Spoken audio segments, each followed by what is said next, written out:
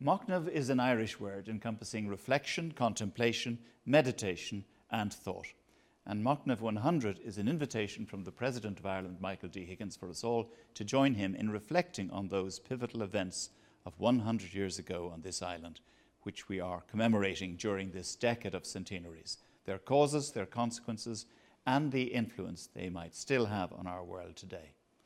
This is the third session of Machnamh 100.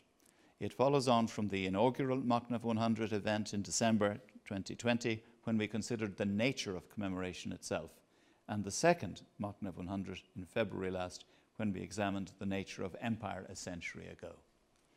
Today's third Machnamh 100 event is entitled Recovering Imagined Futures, and will revisit the extraordinary summer of 1921, just 100 years ago, when it was not obvious to so many players in Irish life that Ireland was at a turning point in its history, and that decisions would imminently be made which would determine the political shape of Ireland between then and today. Our title for this Machnamh is, as I've said, Recovering Imagined Futures, asking how was Ireland's future imagined in that summer of 1921. This will be considered by our speakers in terms of gender, class and land.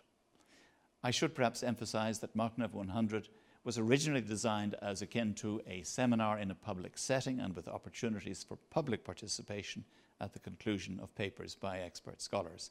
Because of COVID restrictions, Machnamh has been obliged to amend its format, retreat from a public forum with a live audience, and assemble instead in the home of the President here in Áras an Uachtaráin, and extend its reach indeed outward to the world through this broadcast. Here, a positive point: its reach is all the greater since we are available on this broadcast worldwide, on the RTE player, the RTE News channel, and the President's website. Indeed, we would like to extend a special welcome to all viewers throughout the world who are joining us for this broadcast. A word on our format. We will begin with a welcome from President Higgins.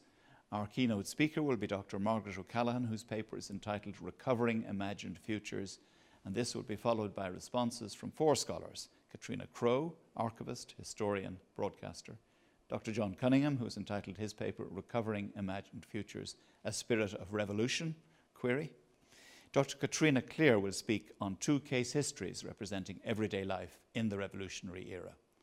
And Professor Linda Connolly will speak on ethical commemoration, women and the Irish Revolution. Then we will hear the President, Michael D. Higgins' paper of land, social class, gender, and the sources of violence.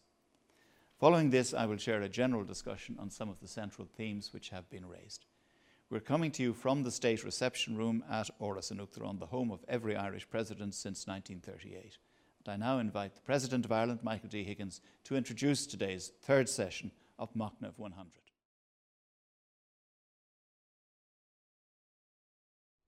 In choosing themes for today's Machnamh seminar, I was conscious that in the historiography of the 19th century, dominated as it was by the campaigns for emancipation, repeal, Home Rule, the anti-tithe movement, the underlying theme for all such campaigns carried the resonance of land, be it access to land, to security of tenure, response to changes in production, population pressure.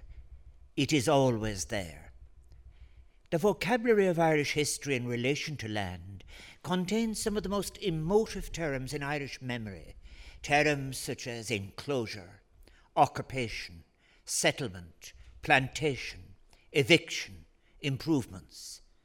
Such resonating cries were all present in the discourse of the 19th century. It is in relation to land that the most harrowing of confrontations in rural Ireland occurred. They would include evictions and the response to them, rallies and actions of the land war, confrontations, boycotts, divisions, and attempts at an eventual alliance between agrarian agitation and parliamentary action, which would result in land acts that would utterly change Irish society. That change in status from insecure tenancy to proprietorship that the Land Acts facilitated had huge implications for those who worked on the land, be it in relation to the inheritance pattern of post-famine Ireland or the agricultural labourers. The position of rural women in Ireland would be changed, especially by the particular form of post-famine STEM family inheritance arrangements that would emerge, as would women's participation in new patterns of immigration. Beyond particular incidents that were violent, I see in these adjustments, far from harmonious, an institutional source of violence, which an orientation in the historiography has led to its being not given significant account. While this gloss on events is mitigated to some extent by the fulsome accounts of the fusion late in the century of agrarian revolt with the parliamentary activity pursuing Home Rule, as exemplified, for example, by Charles Stewart Parnell and Michael Davitt. From the late 1880s, where the grazier phenomenon emerges and prevails, it foretells how new violences in structure are made possible.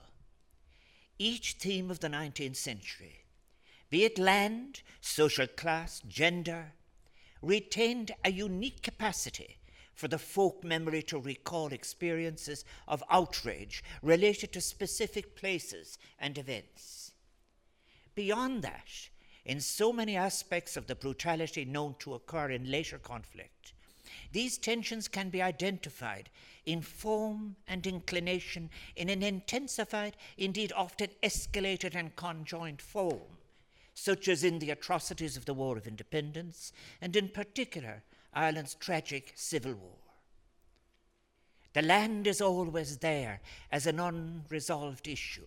Lawrence J. Kettle, when publishing the memoirs of Andrew J. Kettle, right-hand man to Charles Stewart Parnell, in 1958, put on the jacket of that memoir Fintan Lawler's remark that the land question contains, and the legislative question does not contain, the material from which victory is manufactured.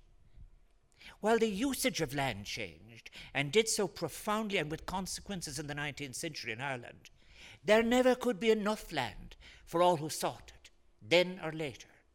Its fixity in supply would influence both society and its conflicts.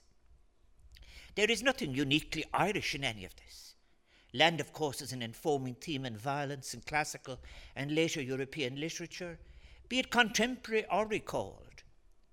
Conflict over land is not unique to Ireland. The conflicts and violences associated with it and within it are, after all, not only a staple in European literature, but in global myth. Such structural violences in relation to land, however, cannot be understood solely in analysis of disputes as to ownership. The different forms and possibilities of ownership mattered. Modes of living and production were important. What life changes were allowed, limited, or defined within homesteads or patches of land carry their own institutional significance, including familial and class prescriptions and proscriptions that could be violent in their imposition. Today, to discuss such themes, among those themes they have chosen themselves, we are fortunate to have with us, for this Machnamh third seminar, distinguished scholars.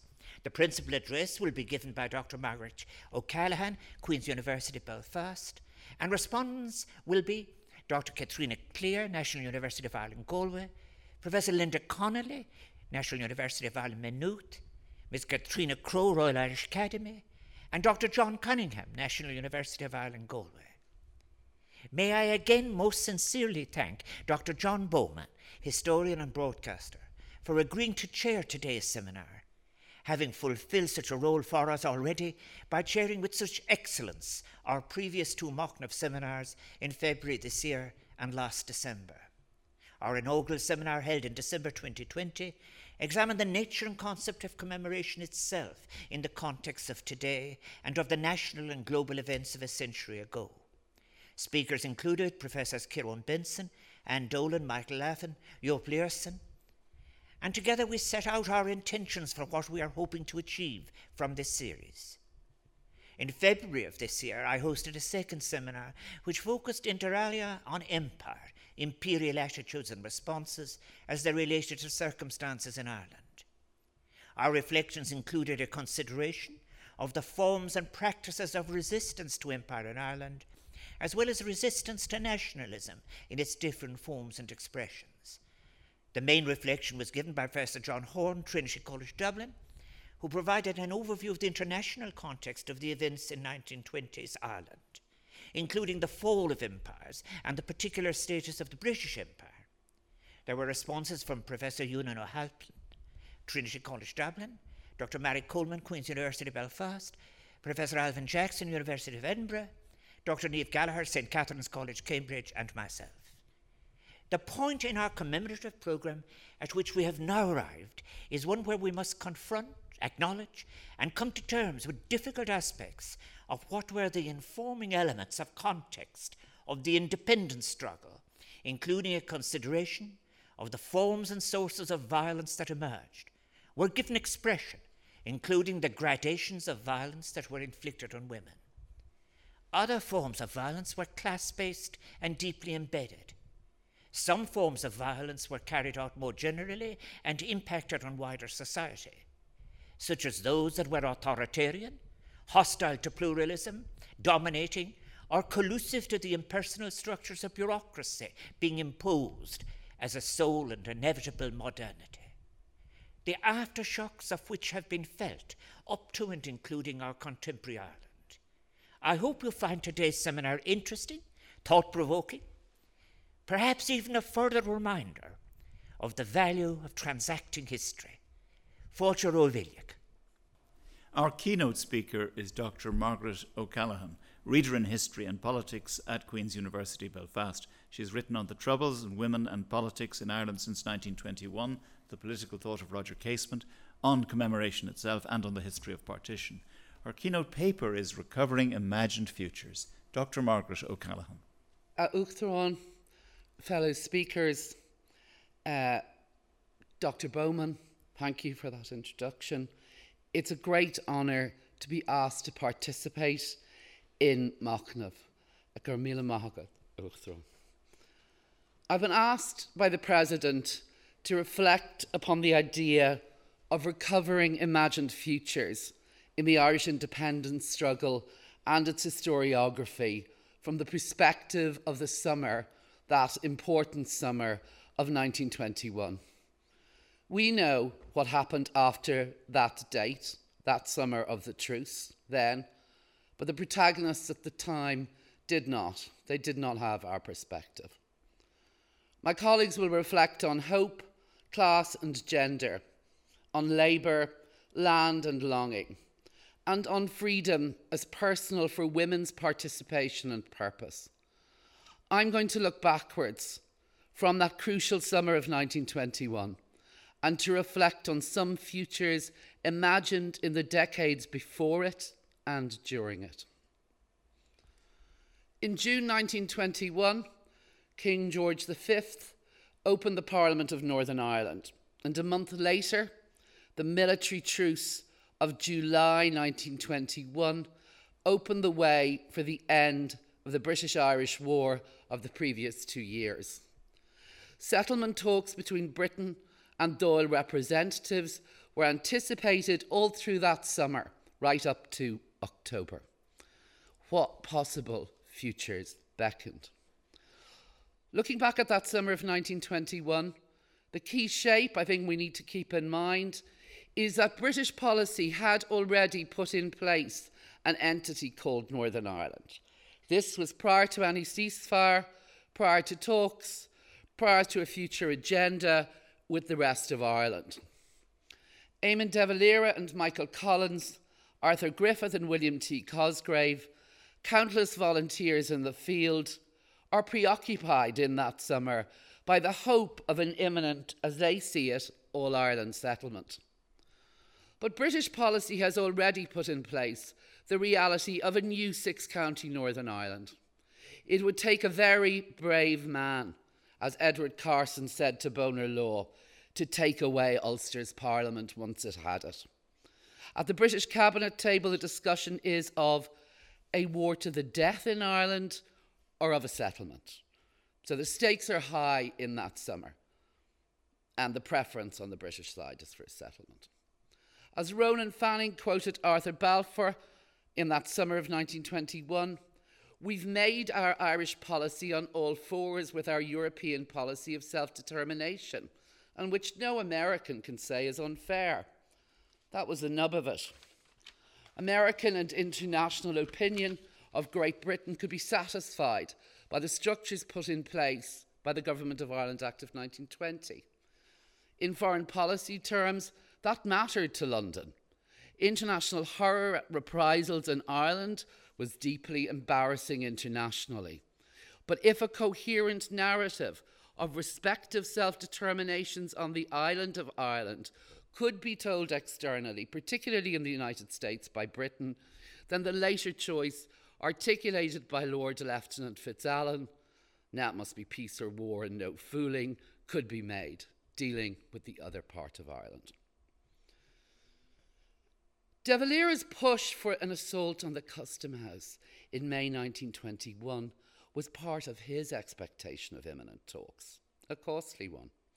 It reflected his desire not to be presented in peace talks as guerrilla gunmen, as depicted by the British. Ernie O'Malley and other fighting men and women in pursuit of the Republic failed to see the scale of the meaning of the border until some of them fought on the ground in what became the territory of Northern Ireland over the following year or so. This year, the state and others are commemorating aspects of the Irish past of 100 years ago. But we must recognise that commemorations are traditionally used by states to glorify their origins. What is being attempted by the Irish state and separately, though relatedly, by the President is a more innovative approach, an attempt in this decade of centenaries to acknowledge the past in all its diversity and complexity while exploring and reflecting on a national narrative.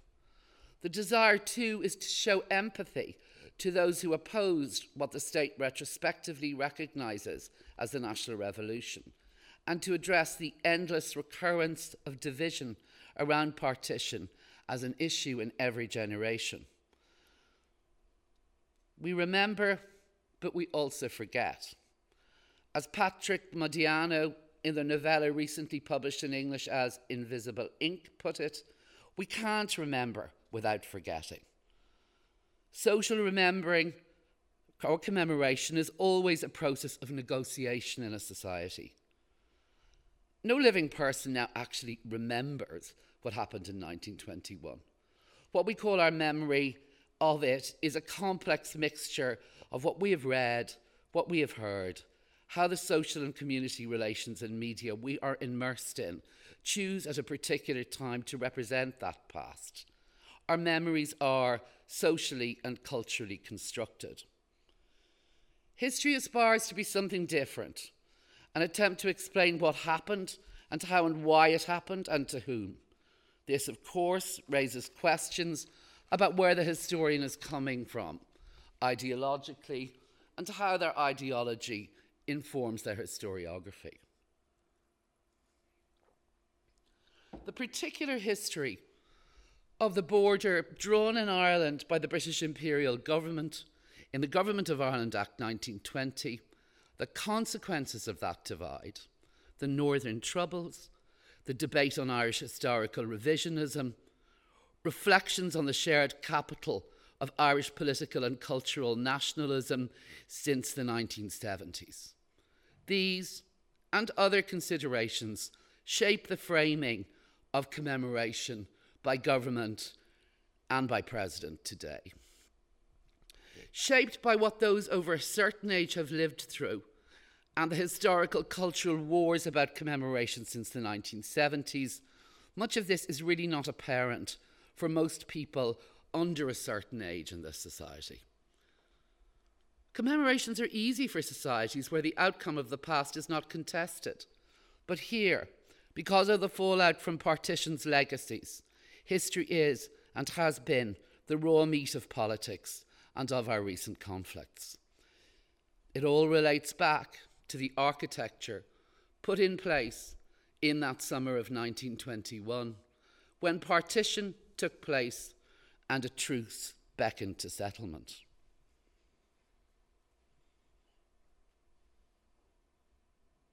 The shape that commemorations take can tell us more about the contemporary society than it does about the past it seeks to evoke.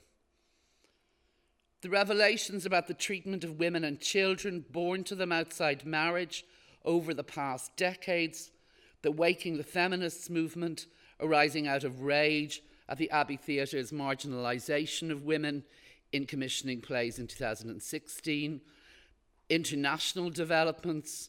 This decade of centenaries has had a focus unprecedented in previous commemorations on the role of women. The commemorative version of the past is always viewed through the rear-view mirror of a future that did not exist and was unlived at the time of that past. In this case, the shadow of the treatment of women in independent Ireland. Social change in Ireland has been driven by women's issues over the last decades, and the need for that change came from the nature of the post-revolutionary society. That take from the present in commemoration or looking at 100 years ago was particularly evident in the 2019 RTE television series Resistance, that dwelt at some length on the role of women in the revolution. Apart from placing women at the centre of the action, it addressed the pregnancy of one of the key figures while not married. It's inconceivable that the Irish media in 1966, the 50th anniversary of the Rising, would have wanted to cover such issues. In the 1960s, James Connolly was the figure of the Republican left, or the Republican left wished to focus upon, while more pious forces focused on a treacled, rather saintly version of Pádraig Pearse. From a historian's point of view, trying to work out what actually happened at the time, Tom and Kathleen Clarke might have been more captivating and revealing figures to focus upon. As we know from the Bureau of Military History and from the Pensions Archives, many fought in the Irish Revolution, but most people did not. No revolution in the world is so minutely documented. The revolutionary generation were brought up in the shadow of another revolutionary period, the Revolutionary Land War period from the early 1880s. This changed the ownership and class composition of rural Ireland. The providentialism of the Irish poor of the countryside has been seen as a consequence of famine trauma. The extraordinary rate of emigration, the social cessation of formerly common subdivision of rented land, the revolution in inheritance patterns, all combined to create a highly class-stratified rural community by the end of the 19th century, or I should say rural communities. The traditional Irish forms of Catholicism, common until the mid-century, around holy wells, places of pilgrimage, patterns and party wakes, have been ripped apart relentlessly and suppressed by the new monolithic and powerful Catholic Church after the famine, particularly under the influence of Paul Cullen, Archbishop of Dublin. This was a church which acted as broker with the British state and, by the end of the century, enforcer of a hyper-pious sexual morality. Victorian, but with its own coloration. Roger Casement in the 1900s mocked the time that John Redmond spent in the House of Commons negotiating the exclusion of certain conventual establishments, convents, from British state inspections. The Catholic Church was well structurally embedded with the prevailing structures of power in Ireland before independence.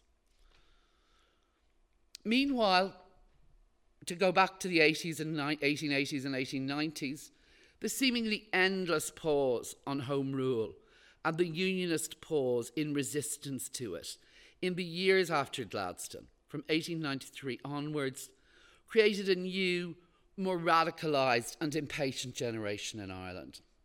I teach a course in Queen's Belfast called The Politics of Irish Literature, And we read all of the radical writers of the 1880s, the 1890s, the 1900s. We read Joyce, Yeats, Hyde, Sigerson, Griffith. They're well worth reading, and their ideas are extraordinarily interesting and often marginalised. Many of that generation were politicised during the anti-Boer War, anti-imperial protests and commemorations of the 1798 rebellion in 1898. I think my point is that 1916 was shaped by a small dedicated group who had a wider sympathetic cohort derived from those a decade older who'd waited for Home Rule for the decade since 1886. As the Tory project of killing Home Rule by kindness appeared to proceed apace, fear of a successful total absorption into a British imperial project, cultural no less than political, drove many of the key figures to revolution. And I think that's a really important point. Clearly, there would have been no British-Irish War from 1919 to 21 had 1916 not happened. It's also unlikely that anything other than the most restrictive form of Home Rule would have been on offer. Roger Casement wrote to his friend Alice Stopford Green in 1906 and 1907. He said he's convinced the Liberals never intend to facilitate Home Rule. Alice Green was the daughter and granddaughter of important figures in the Church of Ireland, a widow of the famous liberal British historian J.R. Green, and she was a key figure in the events of the years leading to revolution, and indeed afterwards. Eamon de Valera, when asked years later to recommend a history of Ireland, suggested that people read hers. Her books were best-selling. They were distributed through the Gaelic League in Ireland in the early 19-teens and into the 12s, 13s.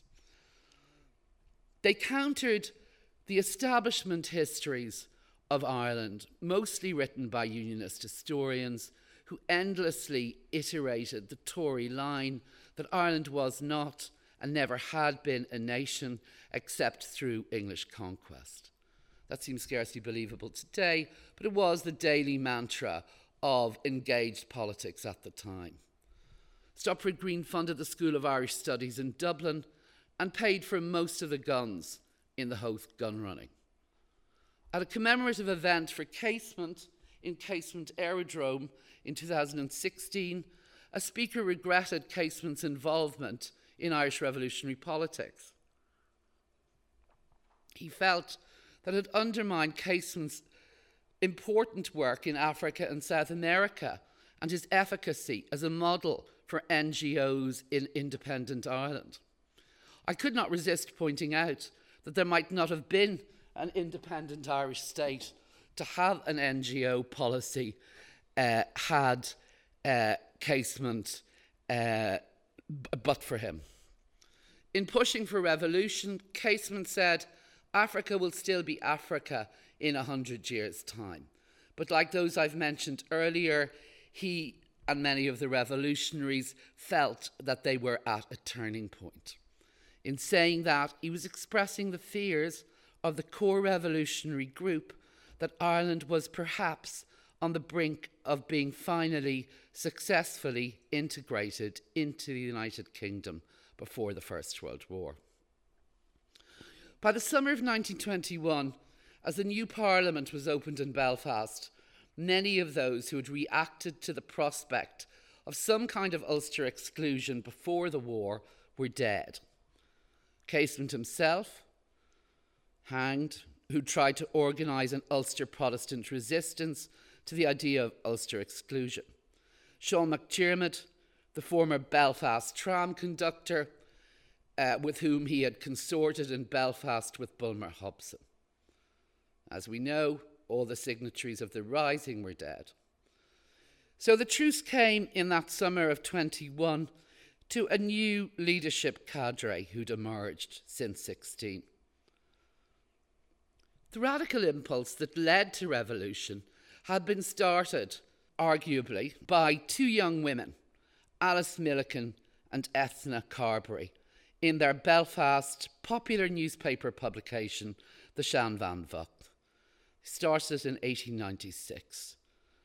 All of the focus on history, and their argument was for independence by justification in history, that so drove the analysis of the revolutionaries, was inscribed in their journal. Arthur Griffith took over their subscription list for his United Irishman newspaper, the popular print in which almost every active revolutionary was involved. James Stephens said there was nothing in Irish advanced nationalism with which Griffith was not involved before the First World War. Maud Gonne part-financed it. Everyone with radical politics in Ireland read Griffith's newspapers before the First War. Futures were imagined for Ireland before that war, but the imagined Home Rule future had been a receding reality until the Parliament Act of 1911. Liberals did not wish to introduce a Home Rule Bill for Ireland, as they made clear when they won power in 2006.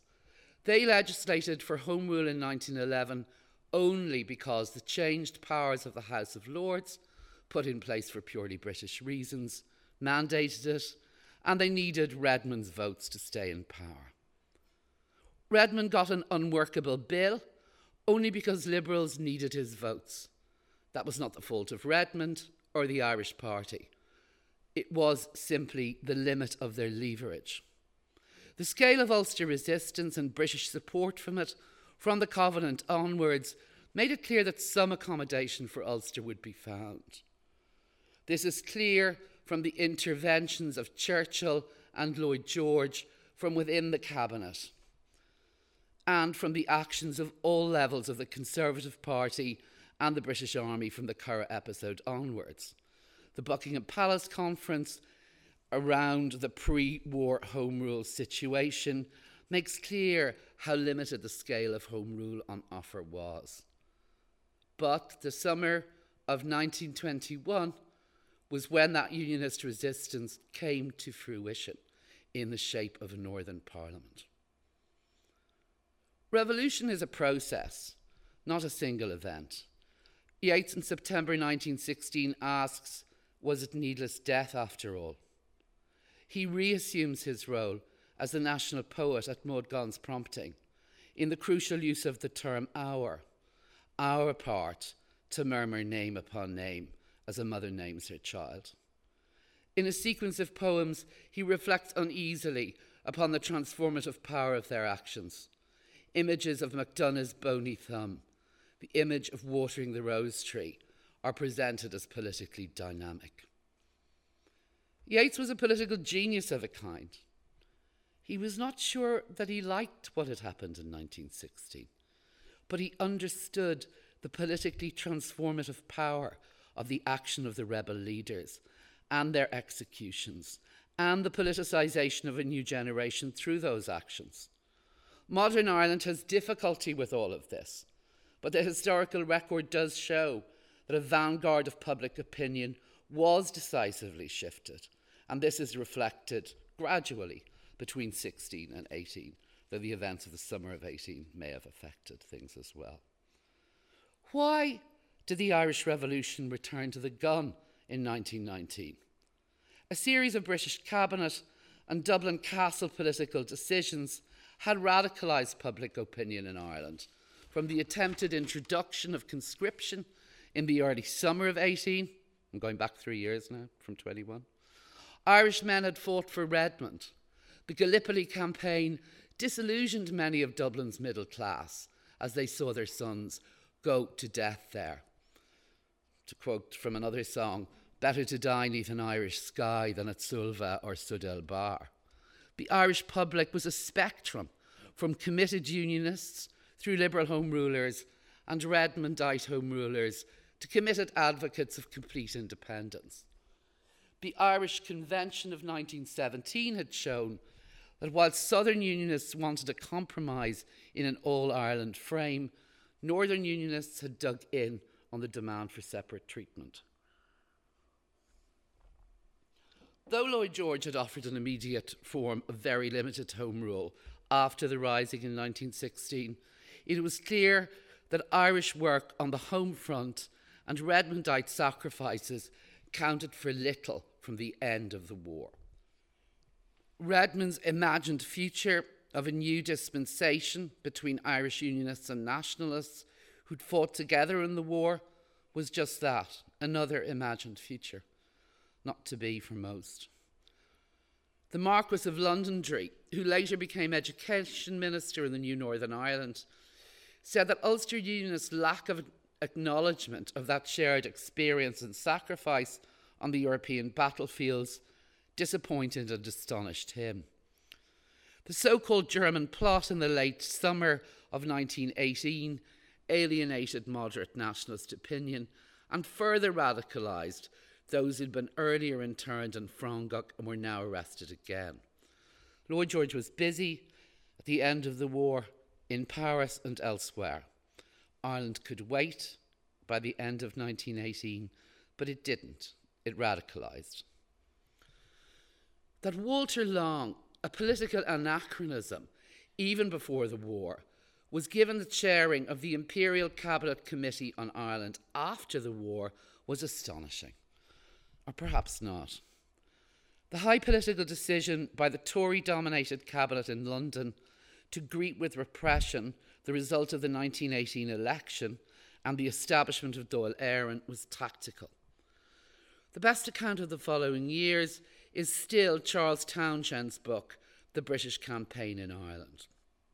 From later on, the extraordinary number of diaries and memoirs from officials and politicians, some from within Dublin Castle, Mark Sturgis, Ormond de Winter, versions of the activities of Andy Cope, mean we can see very clearly and reconstruct the political calculations of the key actors at different times in those years.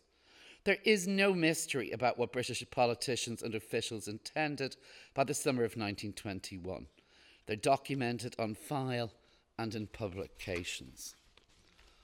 Punishing rebel Ireland after the war had been subsidiary to a policy of providing Ulster supporters within the Tory-dominated coalition cabinet with an acceptable palliative.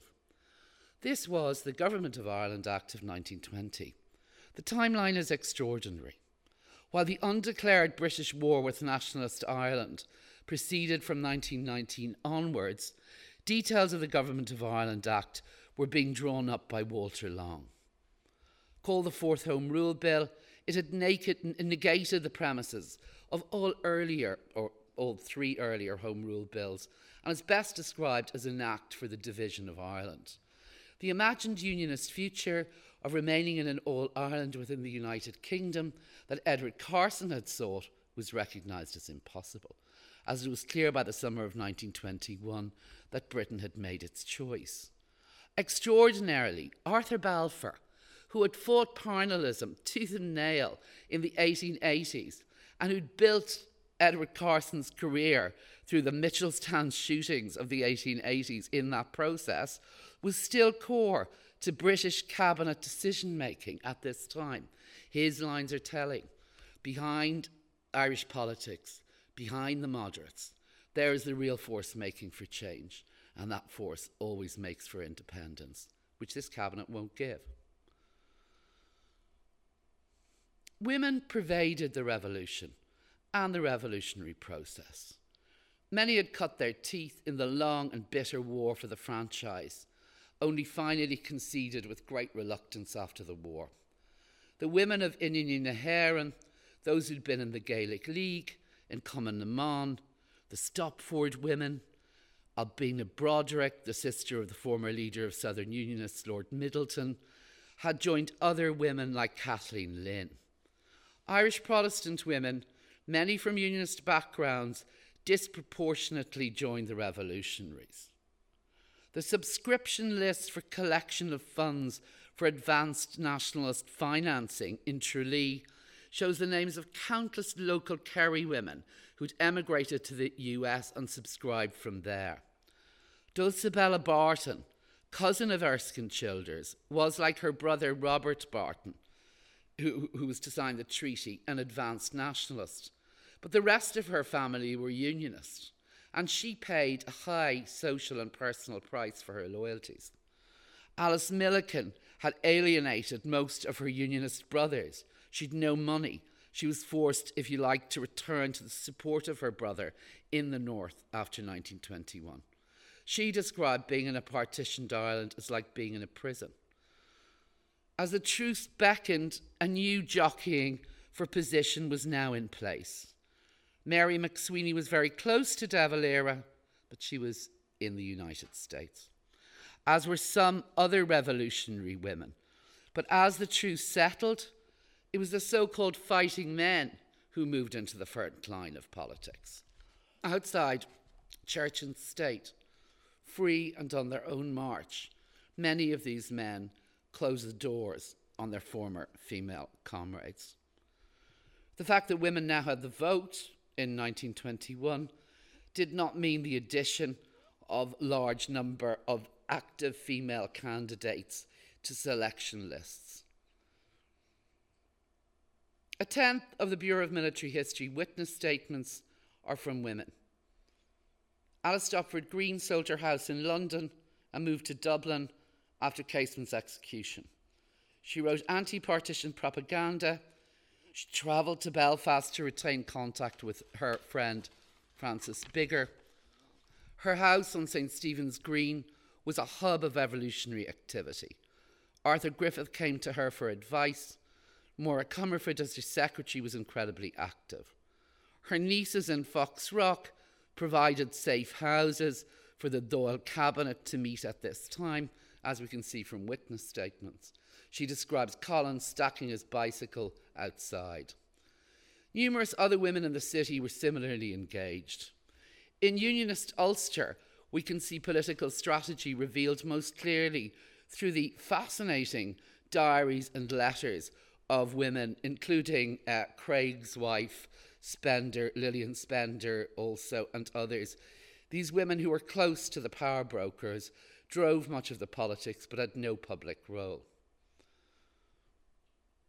Who could imagine in the summer of 1921 that within a year Griffith and Collins would be dead? That a whole new cohort would die after the Treaty of December 1921?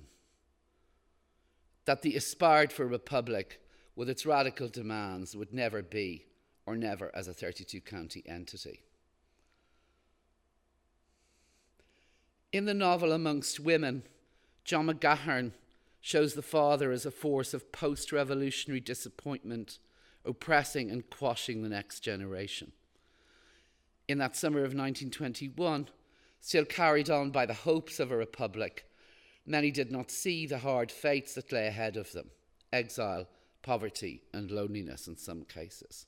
Some never got jobs again. Some fell into poverty and failure, remembering the 4 glorious years when they were young and free and fought for Ireland. We look back now on that summer of 1921 and find it hard to understand that most nationalists at the time refused to countenance the idea that partition, effected in that summer, could be permanent. They just couldn't believe it. Those who had run the Dungannon clubs in 1907, the revolutionary circle in Belfast around Biggar's house Ardree on the Antrim Road, they did not believe that the Tyrone of George Sigerson and Patrick McCartan and Dennis McCullough would be permanently politically severed from the rest of Ireland. Sigerson's daughter, Dora Sigerson Shorter, never saw any future at all. Southern Unionists were uncertain, but willing to try to accommodate whatever emerged.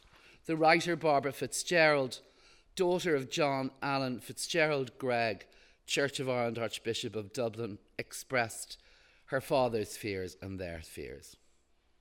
Once the truce was put in place, all the conservative forces in the country were, for obvious reasons, anxious to maintain it at any cost. Summer soldiers joined up. People who had not fought in the previous 2 years signed up. The truce provided an opportunity for some to settle old scores, agrarian and other. In the north, or rather the recently established jurisdiction of Northern Ireland, the truce barely registered. The Northern Volunteers, in fact, became more active. All of this strengthened James Craig's hand in his dealing with Lloyd George and later Churchill in demanding a full security apparatus, which at least on paper Northern Ireland was never intended to have. Northern nationalists, Southern Unionists, women, the rural and urban poor, all to some degree lost the peace in different ways. The futures they had imagined and hoped for were not to be. Kathleen Clarke, who had spotted and hired Michael Collins, who had all the documents to keep the revolution running after the executions in 1916, lost her husband, her brother. She miscarried a pregnancy she'd never told Tom Clarke about. After over a decade in prison, Tom Clarke, years older than her, known in prison as Wilson, his amnesty was pressed for by Redmond, amnestied and returned to recover with the dailies in Limerick, had, much to the family's horror, married her. Her fascinating autobiography was not published in her lifetime because it was assumed that she really did not matter very much at all. Of the brilliant female writers and analysts in these circles at that time, only Dorothy McArdle succeeded in print. What appears to matter in that summer of 1921, that summer of the truce, is the question of who will negotiate on the Irish side with Lloyd George. It seems clear that though the women had been the equals of the men in the struggle, they were not to be included in the negotiations. If you look at nominations for safe Sinn Féin seats earlier and later, you'll see the pattern begins to emerge quite early. Very few women at all. We have the gift of knowing what happened. In the summer of 1921, none of the actors knew where the future would bring them. In the extraordinary language of the Nestor section of James Joyce's Ulysses, a book concerned with all of these questions, there is that powerful riff on what are called the ousted possibilities. And I quote, "Time has branded them and fettered their lodged in the room of infinite possibilities they have ousted." Recovering imagined futures from that summer of 1921 takes us back as well as forward. And the Irish Revolution has to be seen in the space from 1880 to 1925. It is from that time frame we can make sense of the summer of 1921 and all of that which it presages. Thank you. Thank you, Margaret. We will now have responses to that paper. First from Katrina Crowe, archivist, historian and broadcaster, former head of special projects at the National Archives of Ireland and former manager of the Census Online project, which placed the Irish 1901 census and that of 1911 online. She presented the RTE documentaries Ireland Before the Rising and Life After the Rising. Katrina Crowe. Thank you, John. My thanks to the President for inviting me to be part of Machnamh, a thoughtful, reflective set of explorations of vital issues during our decade of centenaries, valuable in so many ways, particularly when an unnatural pause for thought has been imposed by COVID-19 and the attendant closure of archives and libraries. The theme for this session of Machnamh is Recovering Imagined Futures. We're living out at present a fundamental disruption to our various imagined futures by a world historical event, a global pandemic, which has wiped out the actual futures of millions of people around the world and created futures dogged by ill health, unemployment and poverty for millions more.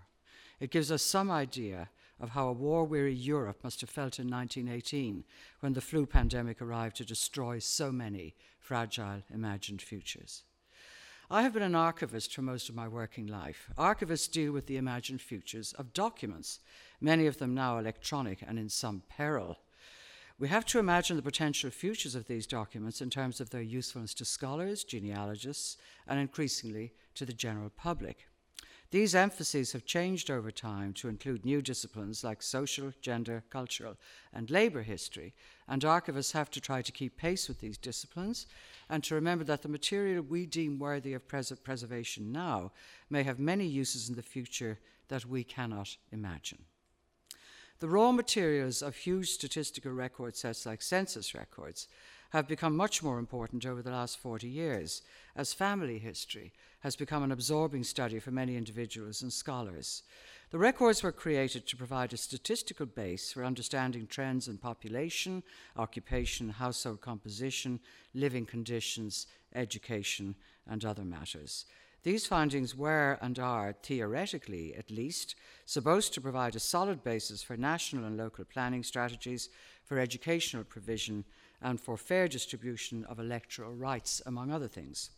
The statistics generated by analysis of the forms we all fill out every 10 years are sufficient to provide that information. However, the huge interest in genealogy and family history, which has grown over the last 40 years, has produced a new focus on the actual household returns made for each census, and a concerted effort by archivists to make them available, often through mass digitization projects. The success of our own digitised 1901 and 1911 censuses bears testimony to the public embrace of records which shed light on their family pasts and to the new tool of digitisation as a transformational aid to dissemination of archives to the broadest possible readership, what has been called the democratisation of archives. Margaret O'Callaghan has given us a scintillating overview of 1921, that crucial year in defining the futures of both parts of this island. I want to respond to her thought-provoking paper by amplifying the story of the archives which allow us to understand the period. All historical scholarship depends on the availability and accessibility of archives, the raw materials, which allow us to know what we know about the past. The two biggest archival collections which have recently shaped our understanding of the revolutionary period are the Bureau of Military History collection and the Military Service Pensions Files. The Bureau is the oral history of the period from 1913 to 1921. The Pensions Files are the record of those who applied for pensions for active service in the various conflicts from 1916 to 1923. The release of the Bureau papers in 2003 and the online release of the witness statements in 2012 meant that the voices of 1,773 people who played a part in 1916 and the War of Independence were available for the first time, and they were used by historians like Fergal McGarry, Lucy McDermott, Roy Foster, Dermot Ferreter, and Charles Townsend to really good effect. The Military Service Pensions Files began to be released online in 2014, and their ongoing release continues, bringing us not just a comprehensive account of various engagements during the conflicts, but a kind of shadow history of poverty, ill health, and disappointment in the first decades of the new independent state, as people wrote heartbreaking letters seeking even small sums of money in recognition of their service. As Margaret said, Ireland has one of the best documented revolutions in the world. It was very important, as we approached the decade of centenaries, that this documentation would be available to inform our understanding of the anniversaries we would be marking. And now that it is in the public domain, this material provides rich sources for the period which can be mined well into the future. The wonderful Military Archives website has the digitised versions of both collections available online, free to access.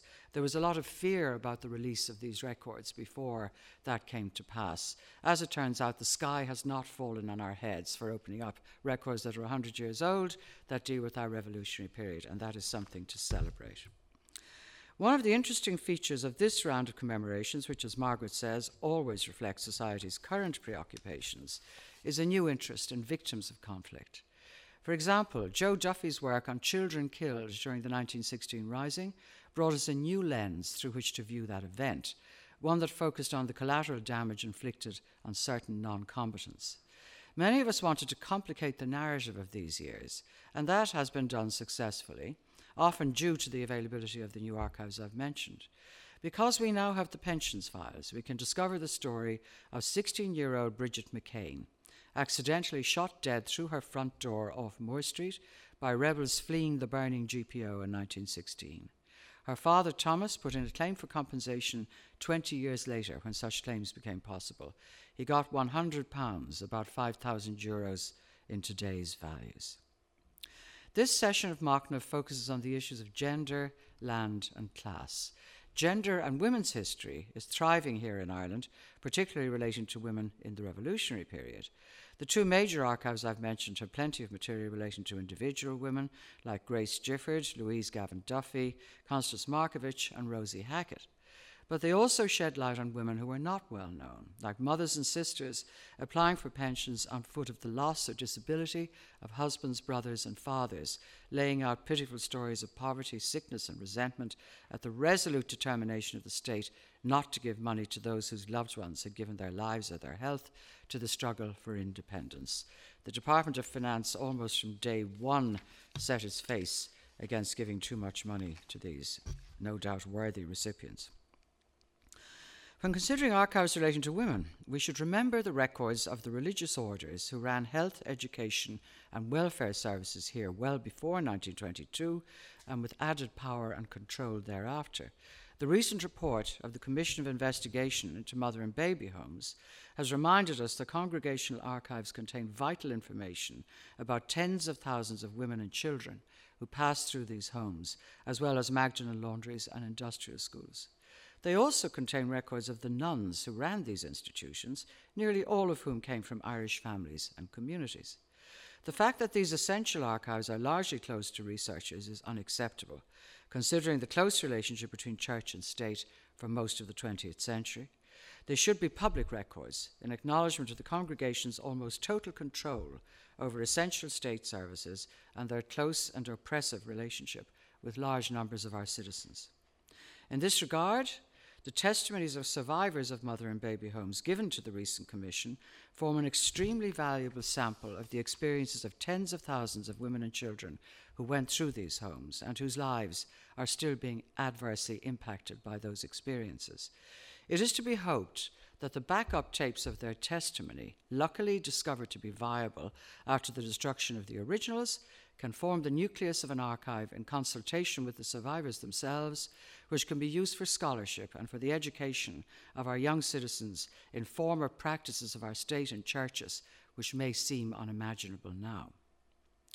Margaret referred to the land question, as did the President, which from the 1880s on changed the ownership and class composition of rural Ireland.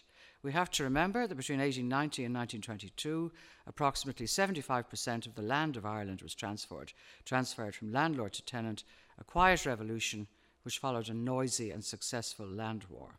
Land was always the big issue, from the huge dispossessions of the 17th century onwards. The fact that the problem was partially solved so quickly at the beginning of the 20th century is both fascinating and problematic. The Land Acts created a rural society of conservative Catholic smallholders with a newfound interest in respectability and sexual probity, both of which bore down most heavily on women and had a lot to do with the establishment and maintenance of mother and baby homes. The records of the Irish Land Commission, a vast collection spanning the 16th to the 20th centuries, are still inexplicably not available to the public.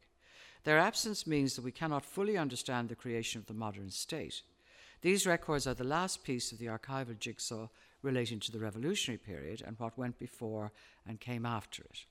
The collection also contains vast amounts of genealogical material in the fair rent registers from the 1880s and 90s, which are a partial replacement for the 1881 and 1891 census records destroyed during World War I because of a paper shortage.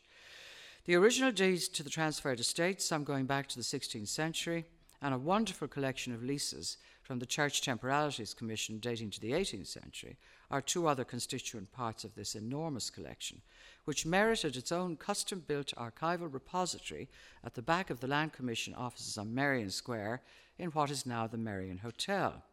When the Land Commission offices were sold in the 1990s, a rescue operation for the records had to be mounted to prevent them from being destroyed. They were preserved, but only to become inaccessible.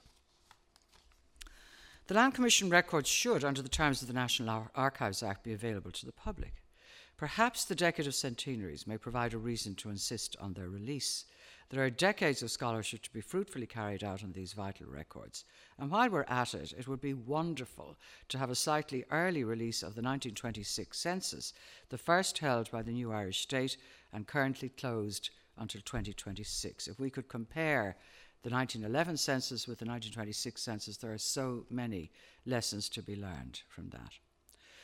Class is an underexplored issue in Irish historiography. Labour historians like Emmett O'Connor, Francis Devine, Porrick Yates, Therese Moriarty, and John Cunningham, who's here today, have valiantly tried to illuminate our ambiguous and elided past with regard to class. The Irish Labour History Museum and Archive is the repository for many collections of trade union records and the private papers of individuals active in the labour movement. This is a very important archive of material which reflects the aspirations and activities of large numbers of our citizens. The trade union movement was, and to a sadly dwindling extent still is, the biggest and most effective civic society organisation in history, where working people could choose their own leadership and advance their legitimate interests. Yet, the Labour History Archive receives minuscule funding from the state. The labour movement played a crucial part in the revolutionary period, from James Connolly's writings and actions to the Citizen Army's involvement in the 1916 Rising, to the anti-conscription strike of 1918, to Tom Johnson's draft of the Democratic Programme for the First Dáil, to the fascinating Limerick Soviet of early 1919. The tension between nationalism and socialism was one which continued after the establishment of the new state. Labour's long wait to achieve some political power in government is a story we all know, but we don't know enough about the ordinary men and women who drove the trade union movement on the ground. The state gives a richly deserved annual subsidy to the Irish Architectural Archive, a splendid organisation with an appropriately beautiful building on Merrion Square. But the archive, which holds the records of thousands of people engaged in democratic pursuit of economic equality and badly needed protection for the rights of working people, gets no such subsidy. Labour, it seems, must wait, even when it comes to its valuable history.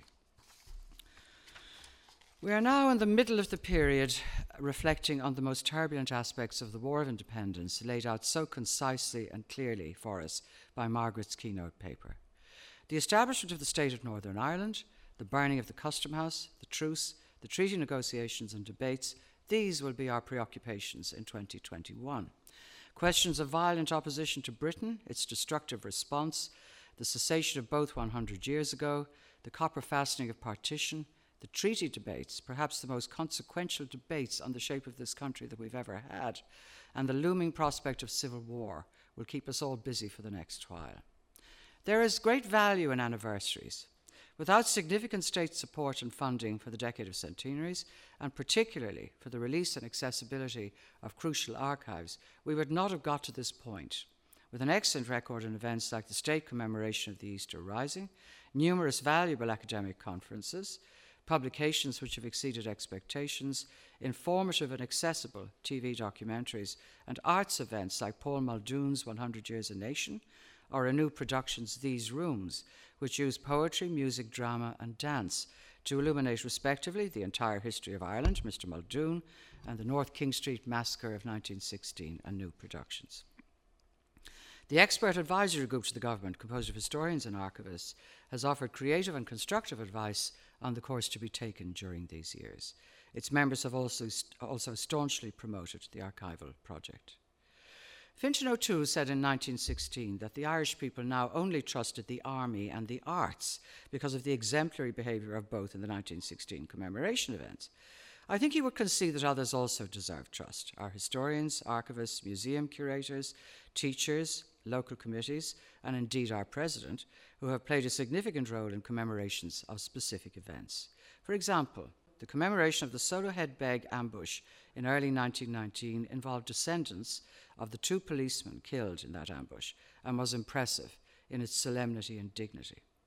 The Machnamh Initiative is a valuable part of our intricate, many-layered, illuminating response to the events of 100 years ago.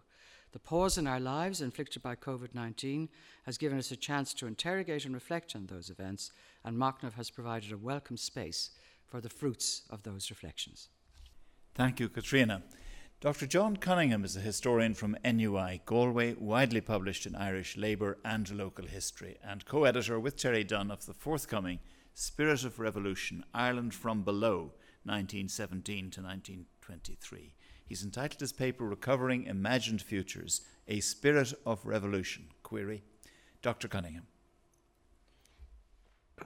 A uachtarán, a chóleacachi agus a chóirde, Is unor dom a bheith páirteach san ácáid tábhachtach seo, be mé a cant faoi glúiseachtaí Loch d'Oibre le linn na tréimhse réamhlóideacha.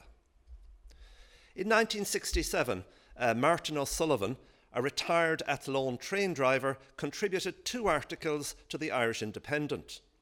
Martin was originally from Galway, and he grew up in a railway family in the shadow of the Augustinian Church in Middle Street, a place President Higgins knows very well.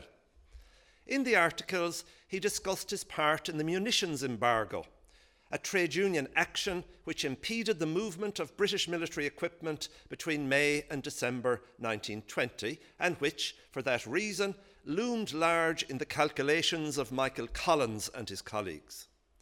That it involved large numbers is established by the figures for those dismissed or suspended for taking part: 1,000 railway workers and 500 dockers.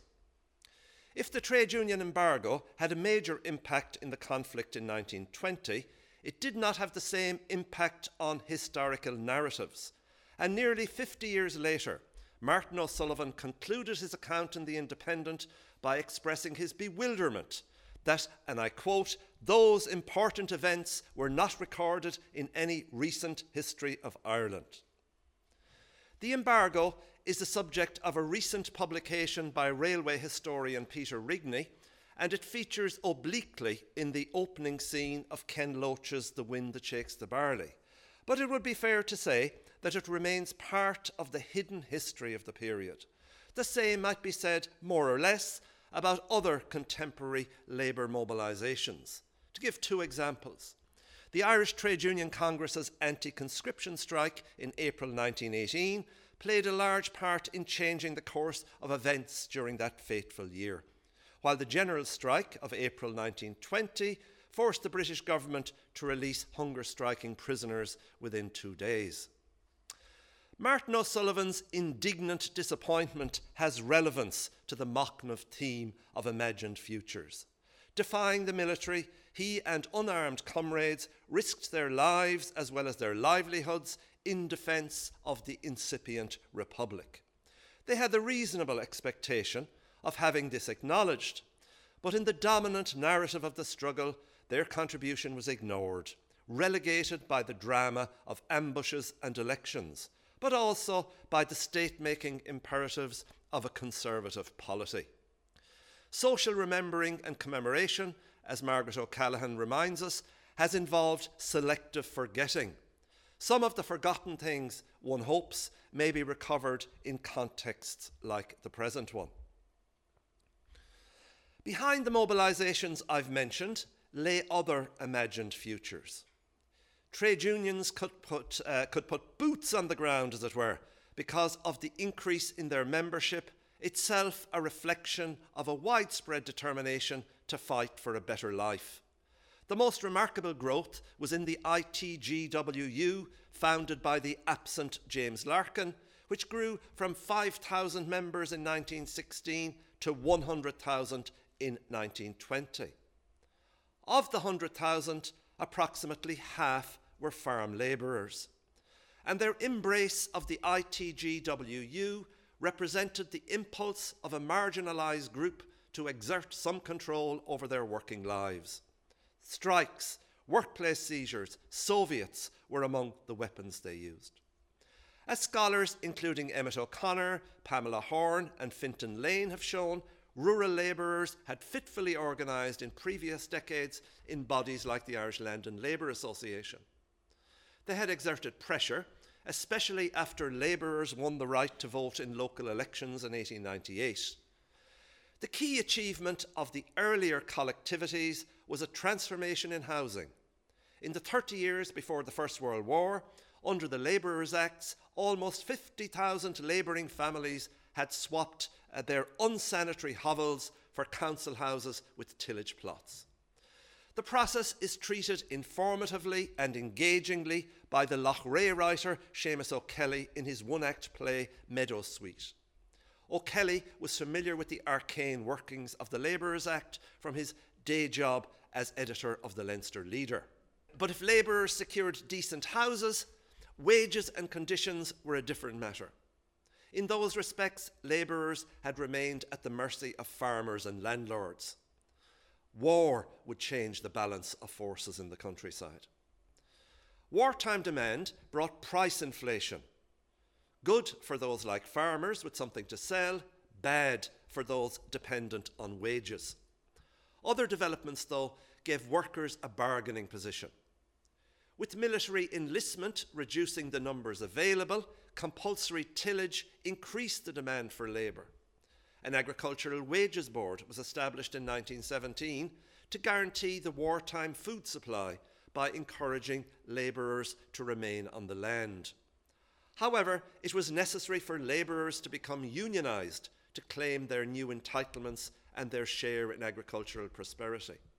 Initially, there was something of a resurgence of the older associations, but most were soon absorbed by the burgeoning ITGWU, which mushroomed in those parts of Leinster and Munster where farm labourers were most numerous.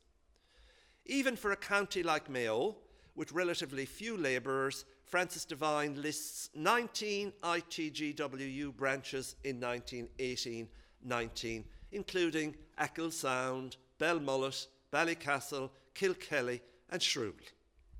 The story in Ulster was rather different, with complexities that I can't do justice to here. It merits separate treatment. Perhaps in a future Machnamh. The ITGWU, of course, promised more than wage increases. In its periodicals and in the rhetoric of its organisers, it also promulgated an imagined future of its own, encompassed in the idea of the Workers' Republic. It was an idea formulated by James Connolly, and that union laid claim to its martyred leader and his legacy, increasing its authority throughout nationalist Ireland while pointing frequently to the Russian revolutions as current manifestation of the Workers' Republic. The Manchester Guardian reported in May 1920, and I quote, "The ITGWU, Connolly's body, is particularly active all over the country and penetrates to such remote spots as Clifton, the far end of the desert of Connemara. It brings with it into the towns of the West an entirely new magazine of ideas. It proclaims that patriotism is not enough and that though Sinn Féin may be all very well in its way, the Republic will be no good unless it is a workers' republic." While Guardian readers were digesting all this, another wave of unrest was sweeping from the West, this one involving small farmers, so-called congests, anxious to add to their uneconomic holdings while there was still the chance. Land held by graziers was targeted, and the repertoire of agitation, cattle drives, land seizures, was drawn from decades of agrarian struggle. The context is well analysed in works by Heather Laird, Fergus Campbell, Tony Varley, Michael D. Higgins and others. Of many dramatic episodes, I'll mention one from my own neck of the woods, where J.G. Alcorn, High Sheriff of County Galway and landholder at Kilroe, Kerndulla, was dipped in Lough Corrib and threatened with drowning if he refused to sign over his grazing land. He didn't refuse. So, alongside military engagements, separatist victories in elections and the creation of Dáil courts, those social changes were taking place. The overlapping and intersecting phenomena have been collectively characterised in recent decades as the Irish Revolution. But was there really a revolution? The question is posed by Mark Mulholland, who identifies features associated with revolutions, including a fundamental change in the social order, and he found most of them lacking. If there was an Irish Revolution, he suggests, it started in 1879, and one of its key achievements was the wresting of control of the land from the landlords. And if the process was protracted, the context was also very broad. In March 1919, Prime Minister Lloyd George wrote in confidence to the Paris Peace Conference, quote, "The whole of Europe is filled with the spirit of revolution. In some countries, the unrest takes the form of open rebellion. In others, it takes the shape of strikes and of a general disinclination to settle down to work. Symptoms just as much concerned with the desire for political and social change as with wage demands.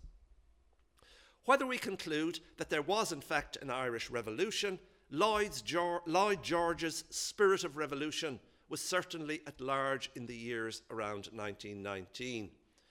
In addition to the examples I've given, there are many others in an imminent publication of that title, Spirit of Revolution, that Terry Dunn and I have been putting together, and thanks to Terry Dunn for bringing the Lloyd George document to my attention. Frequently, we see IRA volunteers involved in contemporary labour and agrarian struggles, but this was discouraged by our IRA and Sinn Féin leaders. Sinn Féin courts and dedicated land courts quickly clamped down on agrarian agitators, and from the period of the truce, there was less tolerance of labour militancy. By the early Free State period, strikes were being labelled labour irregularism. The servants of the embryo state generally saw social agitation that was outside their control as opportunistic, destabilising, and illegitimate. Vigorous interventions to stamp out agrarian militancy in 1920 were followed by similar stands against labour unrest, against Soviets early in 1922, against farm labour strikes in Kildare and Waterford in 1922-23.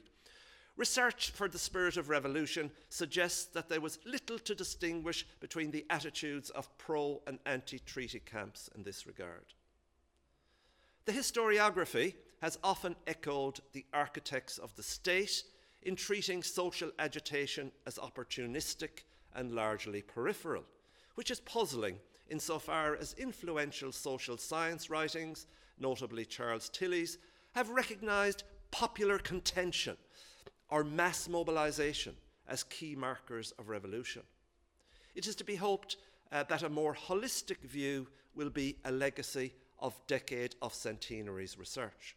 However, there is the risk that over-reliance on newly available sources, such as the Bureau of Military History witness statements and military pensions applications, exciting and informative as they undoubtedly are, will tend to give even more attention to ambushes at the expense of creamery Soviets and land seizures. Contemporary newspapers and police reports tend to have more on popular contention. My paper has focused on male manual workers, but their success in greatly increasing their wages drew others to trade unionism. There was an influx of women and of professionals who would not hitherto have identified with labour. There was the Irish Nurses Union, which was established in 1919. There was a new Irish Bank Officials Association, which went on strike in the same year. Established bodies, including the important INTO, treated definitively by Niamh Purshale, affiliated with the Trade Union Congress. In May 1920, at the peak of the cattle drives, the ASTI placed pickets on Christian Brothers schools, outraging the religious employers, some of whom would victimise the teachers involved when things settled down a few years later. Other clergy, it should be said, were supportive of labour, acting as intermediaries and arbitrators. Through all the ferment, some were looking forward to putting the spirit of revolution back in the bottle. And we can see this inter alia in debates on social issues in the Irish ecclesiastical record. I'll mention one that is topical, drawing on research I've been doing with Sarah Ann Buckley. An anonymous Sogart, writing in the record in 1922 on how to deal with the unmarried mother, argued that any new scheme should shield, quote, the girl in trouble from further, quote again, degrading and corrupting influences by placing her in care, and should also have, quote, a deterrent effect on the girls of her neighbourhood. Continuing, he suggested that if the new mother and baby institutions were, quote, brought into touch, quietly of course, with people throughout the country who would be likely to cooperate with them, people such as the clergy, nuns, members of the St. Vincent de Paul Society, Catholic doctors, district nurses, social workers, etc., they would receive a much greater number of cases. That all came to pass. The Workers' Republic did not. The fact that radical visionaries were not as coherent or as cohesive in their vision was only part of the reason. Concluding, I'll return to Martin O'Sullivan, so irked by the version of events in the history books that he put pen to paper himself. Before going to The Independent with his account of the rail embargo, he had written to RTE and to the history departments of all Irish universities. He got no reply. The theme of imagined futures reminds us to be more attentive to stories like his. Thank you, John.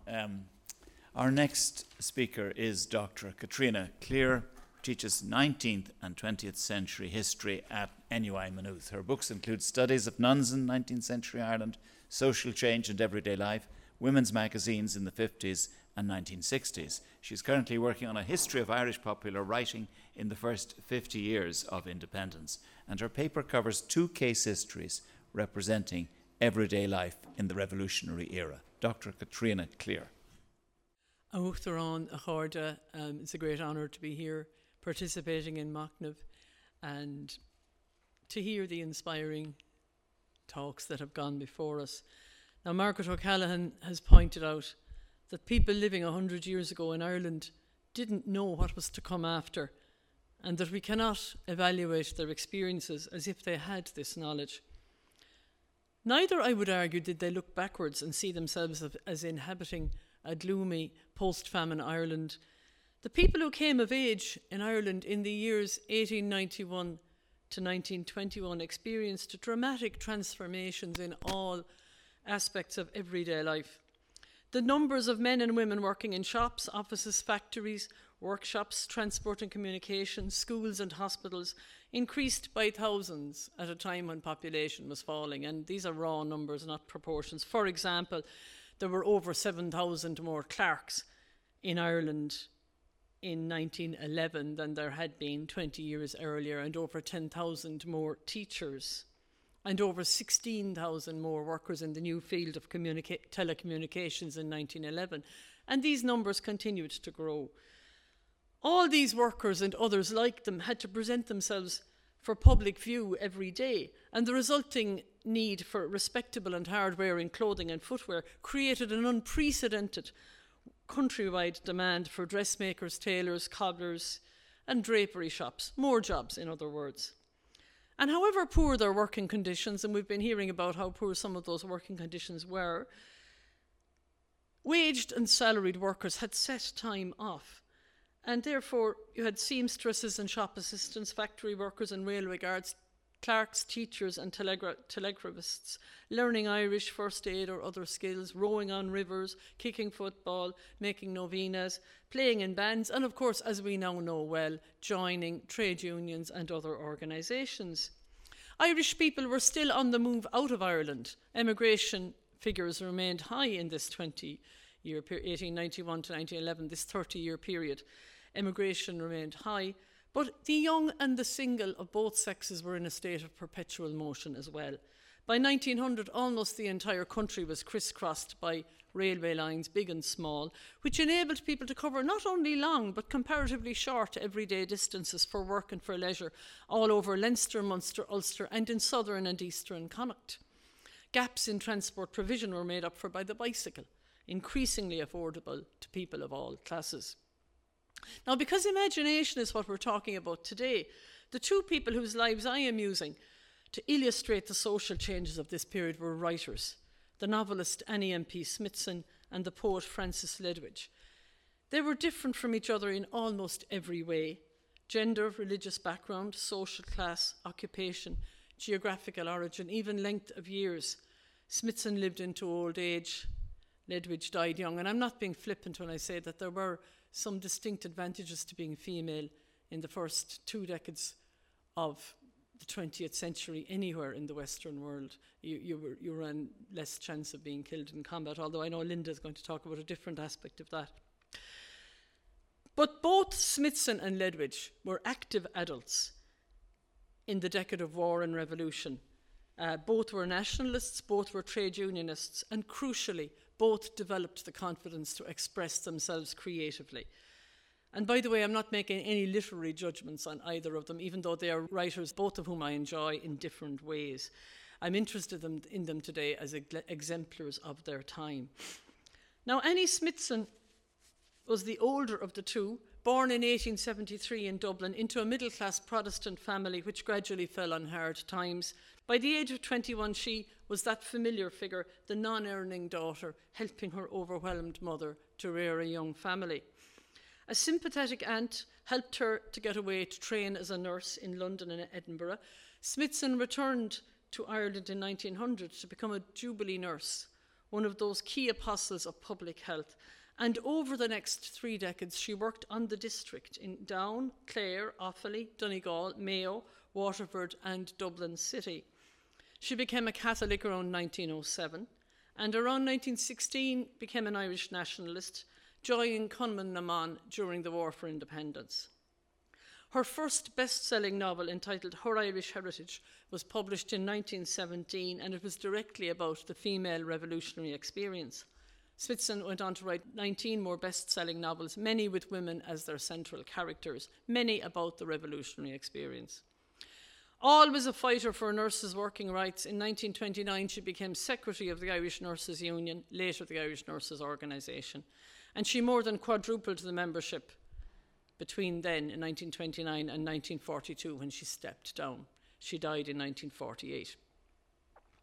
Francis Ledwidge was born in Slane, County Meath in 1887, the 8th of 9 children. His father was an agricultural labourer who died when Francis was 5, and all through Francis's childhood, his mother Anne worked as an agricultural labourer. Sometimes the fatherless family lived through hardships so severe that, as Ledwidge later put it, it was as though God forgot us. Francis left school at 14 and held various jobs until he became a road mender employed by the county council, eventually rising to the position of ganger. From his school days, he was always writing, and his first poem was published in 1910 in the Drogheda Independent. After publishing some more poems, he came to the attention of Lord Dunsany, a writer and poet whose help was of great significance. Ledwidge's first book of poems, Songs of the Fields, was published in 1914. As well as being involved in various cultural organisations, Ledwidge founded the Slane branch of the Meath Labour Union, and in 1913 got a clerical job as secretary of this union. A founder member of the Irish Volunteers in Slane, Ledwidge chose to follow John Redmond and joined the British Army, serving in Serbia and on the Western Front. He continued to write until his death at Ypres in Belgium in 1917. So, two very different people, both of whose lives, though, reflected the changing times. Nursing and road mending were responsibilities taken on by the public authorities at the turn of the 20th century. Both were extremely demanding jobs physically. The demands of road mending are obvious, but nursing at that stage involved an awful lot of pulling and dragging, not to mention the risk of infection. Smithson contracted tuberculosis between 1912 and 13. As she puts it, her health broke down and she recovered in a sanatorium. And district nursing, of course, also involved travel on bicycles over long distances, on call 7 days a week in all weathers. The bicycle was crucial to Ledwidge too. At one stage, he was covering 40 miles a day going to and from work. He too had several bouts of illness. But Smithson and Ledwidge were lucky in the sense that their jobs were relatively secure and permanent. And in other ways, both writers benefited from very real improvements in social provisions in late 19th and early 20th century Ireland. The Ledwidges, poor though they were, had moved into a solid 3-bedroomed brick house built by the Rural District Council when Francis was a baby. So at least they had that comfort and dignity. And as John Cunningham has pointed out, they were not exceptional. The Irish rural labouring class was the best housed rural labouring class in Europe on the eve of the First World War. And although Ledwidge left school at 14, he had, up to then, the advantage not only of free national schooling, but also of a teacher famed for learning and dedication, Master Thomas Madden, who encouraged his poetry really and encouraged his literary ambitions. Smithson had a very patchy early education, as a lot of girls from her background did. She eventually got to school in Bray in her early teens and gained honours in her junior grade intermediate certificate.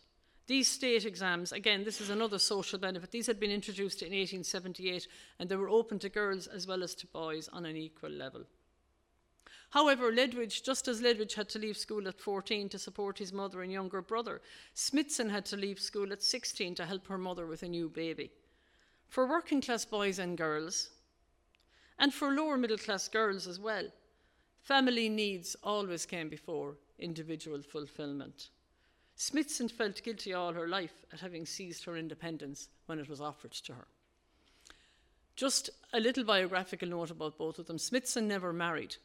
She did fall in love with a married doctor in County Down when she was younger. It didn't obviously work out. She gave him up. And after that, she didn't marry.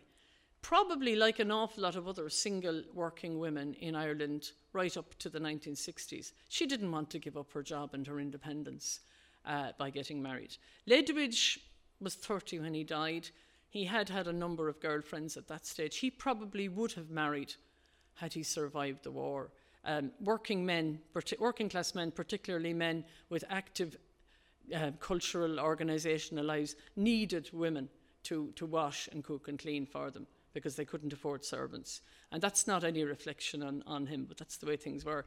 For working women, a husband was perhaps sometimes additional work. For the working man, the wife was a distinct advantage. Margaret O'Callaghan has said that working class men and women in general, they were among the groups that lost the peace, who were cast adrift somewhat in independent Ireland, and this is true. She also mentioned longing, which I thought was lovely, because longing is why we write and why we read. And both of these people expressed longing in different ways, in very different literary ways as well, in the early part of the 20th century. And their voices remained strong into the first half, in independent Ireland, in the first decades of independent Ireland. Ledwidge's poems went into several editions over the succeeding decades and were regularly anthologised. Irish people obviously appreciated these meditations on human nature that evoked rural life. Smithson's novels were republished. They were all bestsellers and they were republished regularly by Talbot Press up to the 1960s. Again, readers, and not only women, must have appreciated the theme of strong women working out their destinies. By the way, Smithson was only one of many Irish female writers, novelists, biographers, travel writers and essayists who were published between the 1920s and the 1960s. But that's a story for another day. For now, we are standing in 1921. We are seeing what Smithson saw and what Ledwidge would have seen had he survived the war. A world that each of them firmly believed was theirs to evoke, to record, and indeed to shape and to define. Gora Magraith. Katrina, thank you very much. Our next speaker is Professor Linda Connolly, Director of the Social Sciences Institute at Maynooth University. Her research interests include gender, Irish society, family studies, and migration. Her paper is entitled Ethical Commemoration, Women and the Irish Revolution, 1919 to 1923. Professor Connolly. I am very honoured to be present here today with Uachtaráin na hÉireann and esteemed colleagues. My core task is to explore the ethical imperative of posing perhaps some of the more difficult and troubling questions about Irish women's experience of war and revolution in the period encompassing the Irish War of Independence, partition, and the Civil War and its aftermath. As Centennial Ireland approaches the commemoration of the Civil War and the very violent foundation of the new Irish state, we might ask, who will be remembered? In the wake of very painful and difficult inquiries into the institutionalisation of women in Magdalen laundries and mother and baby homes, Irish society has become more acutely aware of the troubled and troubling place that women have occupied and can occupy in Irish culture and history. One of our greatest poets on this island, the late Evan Boland, recalled that as a young poet, she began to see a huge rift in Ireland between the past and history. As time went on, she said, it was plain to me that the past was a place of whispers and shadows and vanishings, and that history was a story of heroes. In agreement with François Thébault, looking at the history of women and developing gender-based approaches changes and complicates our understanding of war, both of particular wars and of the general phenomenon of war. The Irish Revolution is no exception. Current themes in the study of women, gender, and wars internationally include the processes that accompany the exit from war, private life in wartime, and gender-based and sexual violence. Further consideration of these issues has the potential to enhance and further expand the scope of Irish revolutionary studies inclusively understood. As Boland says, exploring the ways in which hidden, sometimes all but erased stories of women's lives can powerfully revise our sense of the past. Feminist scholars 40 years ago began to independently demonstrate how women in Ireland's revolution could not be considered mere victims, stooges, or protected bystanders in the revolution. Revolutions were not simply steered by male political leaders, heroes, or militants. Women, it is clear, actively shaped and contributed to the Irish Revolution while being profoundly impacted by it. The women's movement, one of the most important social movements of the last century, was a constant and critical presence in both the revolutionary period and in independent Ireland and beyond. Ongoing campaigns for women's social and political rights after Votes for Women was partially achieved in 1918 continued, and women's role as combatants and militants in other Republican and Labour causes, for instance, has been comprehensively recovered in women's history in recent decades. What Alexievich terms the unwomanly face of war is a complex issue, however. Over 20 years ago, the Irish sociologist Professor Louise Ryan published an early groundbreaking article entitled Drunken Tans in the journal Feminist Review. This article was written on the unspoken violence and terror that women experienced in the War of Independence specifically. She referred to and covered what the poet Seamus Heaney has described as the exact and tribal intimate revenge. Here we're referring to sexual violence and gender-based violence. The hidden and targeted gender-based violence that women are known to have experienced in other armed conflicts has only more recently come to the attention of Irish historians, despite being written about in 2000, 20 years ago. A violent and invariably traumatic internal civil war cast a long shadow after the state was established. Yet, public analysis and acknowledgement of several aspects of the trauma experienced in such a divisive conflict was met with silence for decades. As President Higgins said in 2019, "Let us not look with any trepidation towards the commemorations of the coming years, lest we be tempted to avert our gaze, take refuge in evasion, or seek to ignore the difficult questions they shall raise for us all." Difficult questions demand difficult histories. A key but difficult question arising in this moment of national commemoration is, if violence cuts to the heart of the state's foundation, how and in what ways is it gendered? And why was the violence that women experienced marginalised, minimised, or negated in the official histories of this period for such a long time? I'm going to move on to look at some examples of what I'm discussing here. And I'm first going to talk about hair and how hair is both symbolically important in understanding the Irish Revolution, but in understanding many wars and conflicts throughout time. There are many documented examples of forced hair cutting being implemented in several counties in the period 1919 to 23, both by Crown forces and Republicans during the War of Independence in particular. The interplay of gender, power, and sexuality in the revolution is very apparent.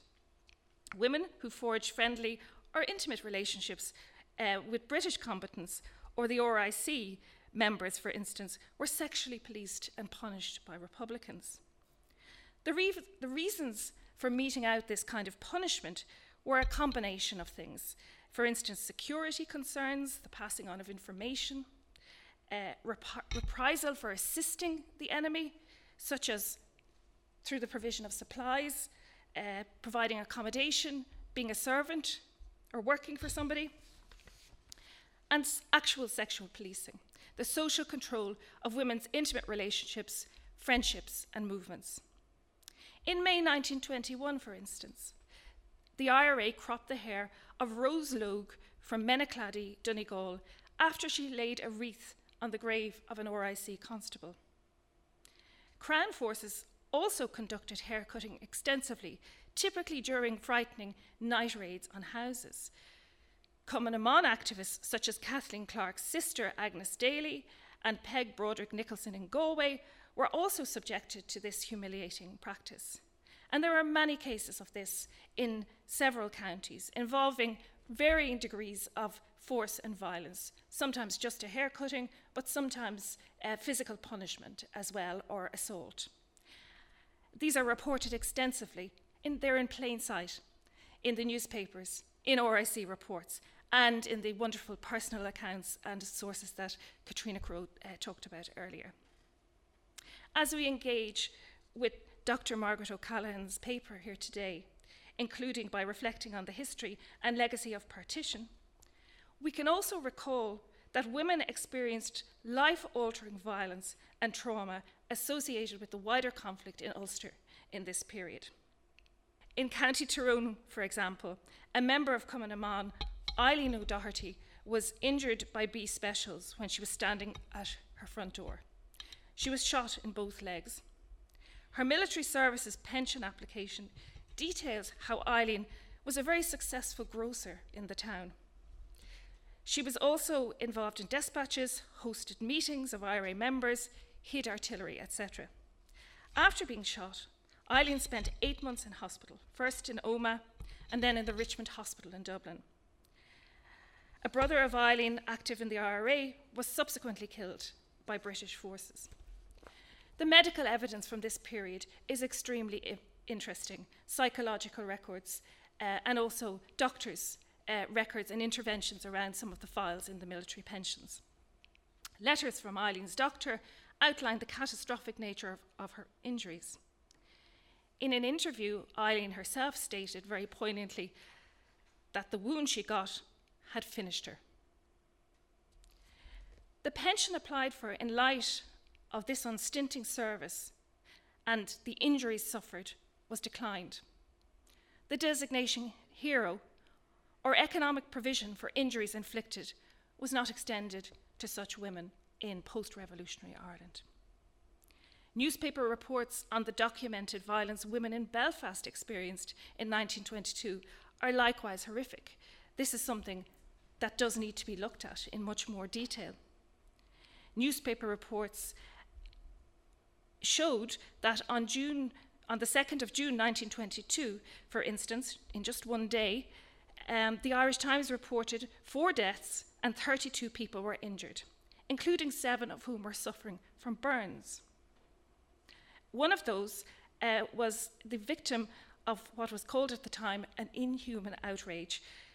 Susan McCormick, aged 40, a servant, was taken to hospital suffering from burns and shock. Shortly after 9 o'clock on that night, a number of men called at the house of Dr. McSorley on Donegal Pass, where she worked, and they poured inflammable liquid over her. Shock and nervousness is consistently mentioned in such documentary sources. She suffered severe burns and shock.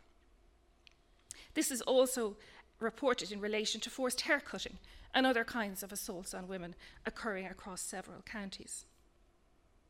We also get into more difficult questions when we look at sexual violence, which we know is a clear and consistent problem in contemporary societies. a number of cases of wartime sexual violence, including what's referred to as gang, or what we call today multiple perpetrator rape, are also increasingly evident in the archives. Previously, it was assumed this was not a feature of the Irish Revolution at all. One of the most treacherous cases of this kind of transgressive violence is associated again with the border region in Dromitty, near Newry. And this was an event that was a precursor to what has been termed the Altnavay massacre. The gang rape of the heavily pregnant publican Mrs. Una McGuile by 3 members of the B Specials occurred on the 14th of June 1922. A servant, Mary McKnight, was also assaulted. They lived in a public house. This attack was intertwined with the cycle of violence of the area.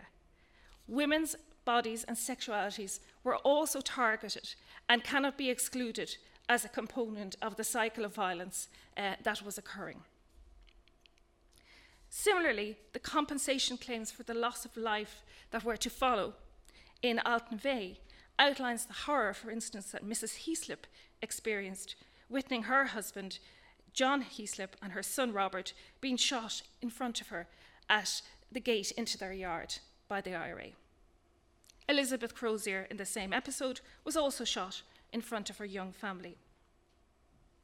Interlinked trauma on both and all sides has lived on 100 years later, and these atrocities are still remembered on the hills, farms, and lanes of all counties in Ireland, throughout Ireland. Altnavay is still remembered to this day.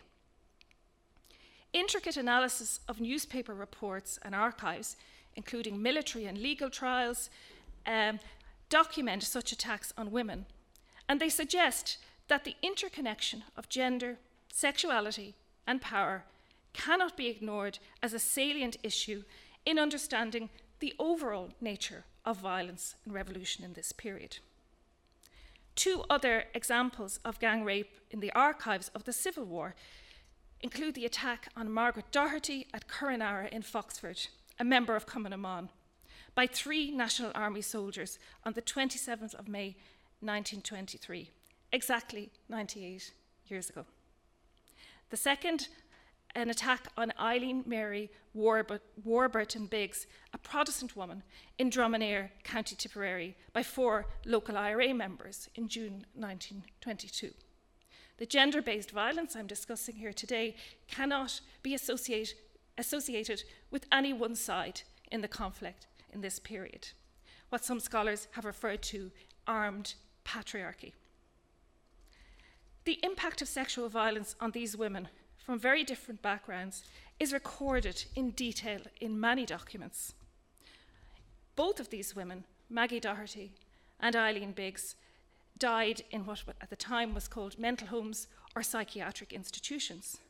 Maggie died in Castlebar in 1928, and her story came to light when her mother, Catherine, applied for a pension for the loss of Maggie because of what happened to her that night. She did not recover from the attack that night. And the second woman, Eileen Biggs, died in St. Pat's in Dublin in 1950, and a lot of the records about these women are coming to light. We are beginning to hear their stories and to learn more about who they were. Maggie is laid to rest under the shadow of the Ox Mountains in County Mayo, and I recently found Eileen in an unmarked grave in Mount Jerome, which I hope to rectify as an act of quiet commemoration. Commemoration and remembrance that the intergenerational families and associates of such women today often engage in outside of the state's official commemoration programme is mentioned here today by me as a reminder of the possibility and power of local acts and healing gestures. The power of finding and opening closed archives documenting women's experience of the revolution cannot be underestimated either. The detailed file on the Court of Inquiry held in Ballina Workhouse concerning the rape of Maggie Doherty was retrieved in the military archives in 2019. Maggie herself gave a very detailed testimony in that trial. It's a very valuable source for anyone who's interested in the relationship between war and gender. The McGuile, Doherty and Biggs cases are just some examples of the hidden history of women impacted by the violence of the revolution, which received no official acknowledgement in the decade after the state was formed, and which was erased from official histories for decades. These women were not killed in an armed battle, but in some cases, they later died, or they died soon after, as a direct consequence of the trauma and the injuries inflicted, psychological and physical. Others lived on in silence, burdened with unspoken and unforgotten atrocities of the past. Conflict-related murders of women in this period are also evident, including, indeed, on the border. I will give just one example. The military services pension application that relates to Kate Connolly's also unsuccessful application under the Army Pensions Act in respect of the death of her daughter, Mary or Minnie Connolly. Minnie died from gunshot wounds on the 23rd of July 1922 at Edenapa, Jonesborough, County Armagh. It is noted in the death cert enclosed in the file that the cause of death was bullet wounds inflicted by members of His Majesty's forces. The applicant claimed that the deceased was supplying milk and provisions to members of the IRA at Ravensdale camp. The deceased was returning with the Moore girls from a camp when shot, and Margaret Moore was also killed in the incident. Likewise, Kate Marr died in Dundrum, County Tipperary in 1921 with injuries to her body that indicated sexual assault, allegedly at the hands of a member or members of the Lancashire Regiment who she had been in the company of that evening. And that file, the investigation, always secret in these cases, was only opened in the 1980s. In conclusion, women in Ireland's revolution clearly experienced transgressive violence that was extensively documented at the time, but subsequently elided in Irish history for decades. The long-term impact of the bodily and psychological trauma and injury caused is apparent in sources that contain the testimony of individual women. But similar issues also arise in more recent history. Susan McKay, for instance, has recalled how in December 1982, the Irish National Liberation Army bombed a bar during a disco, killing 17 people. 11 of the dead were British soldiers. They were the primary target.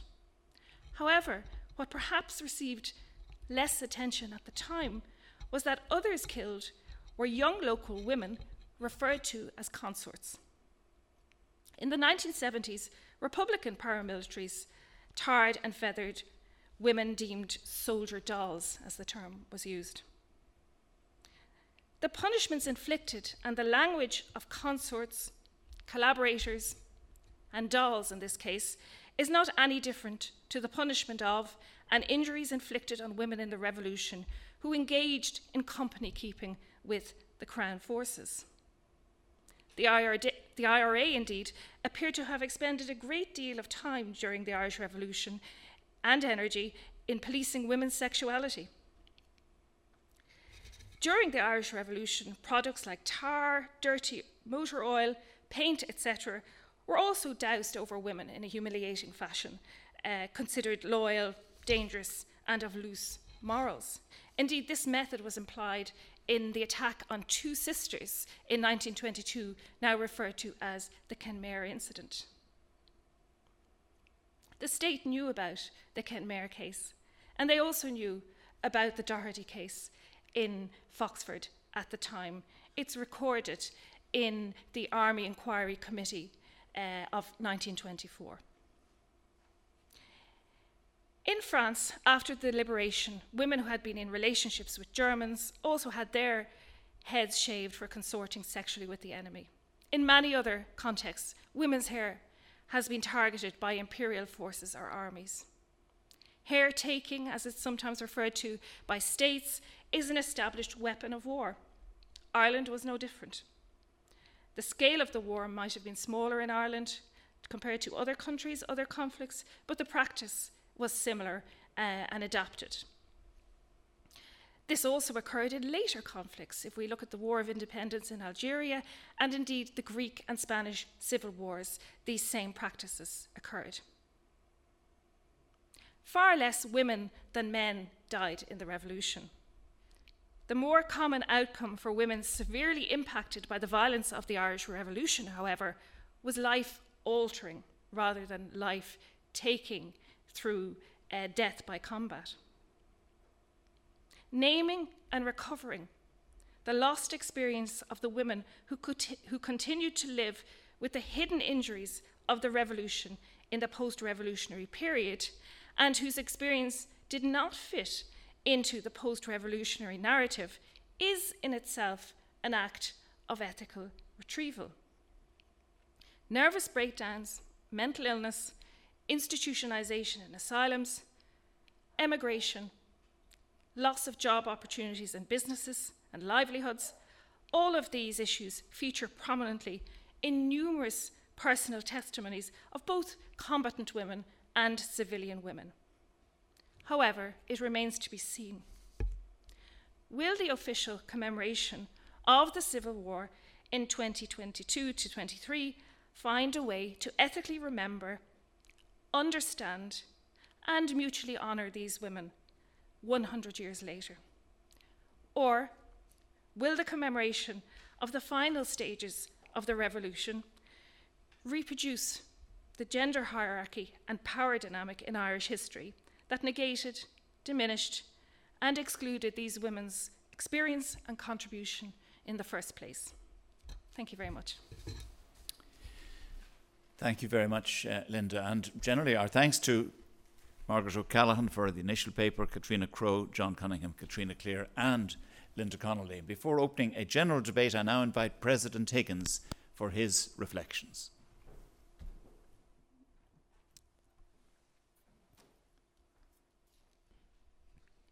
The act of commemoration involves a choice and a decision to indicate an importance to an event or events chosen above others.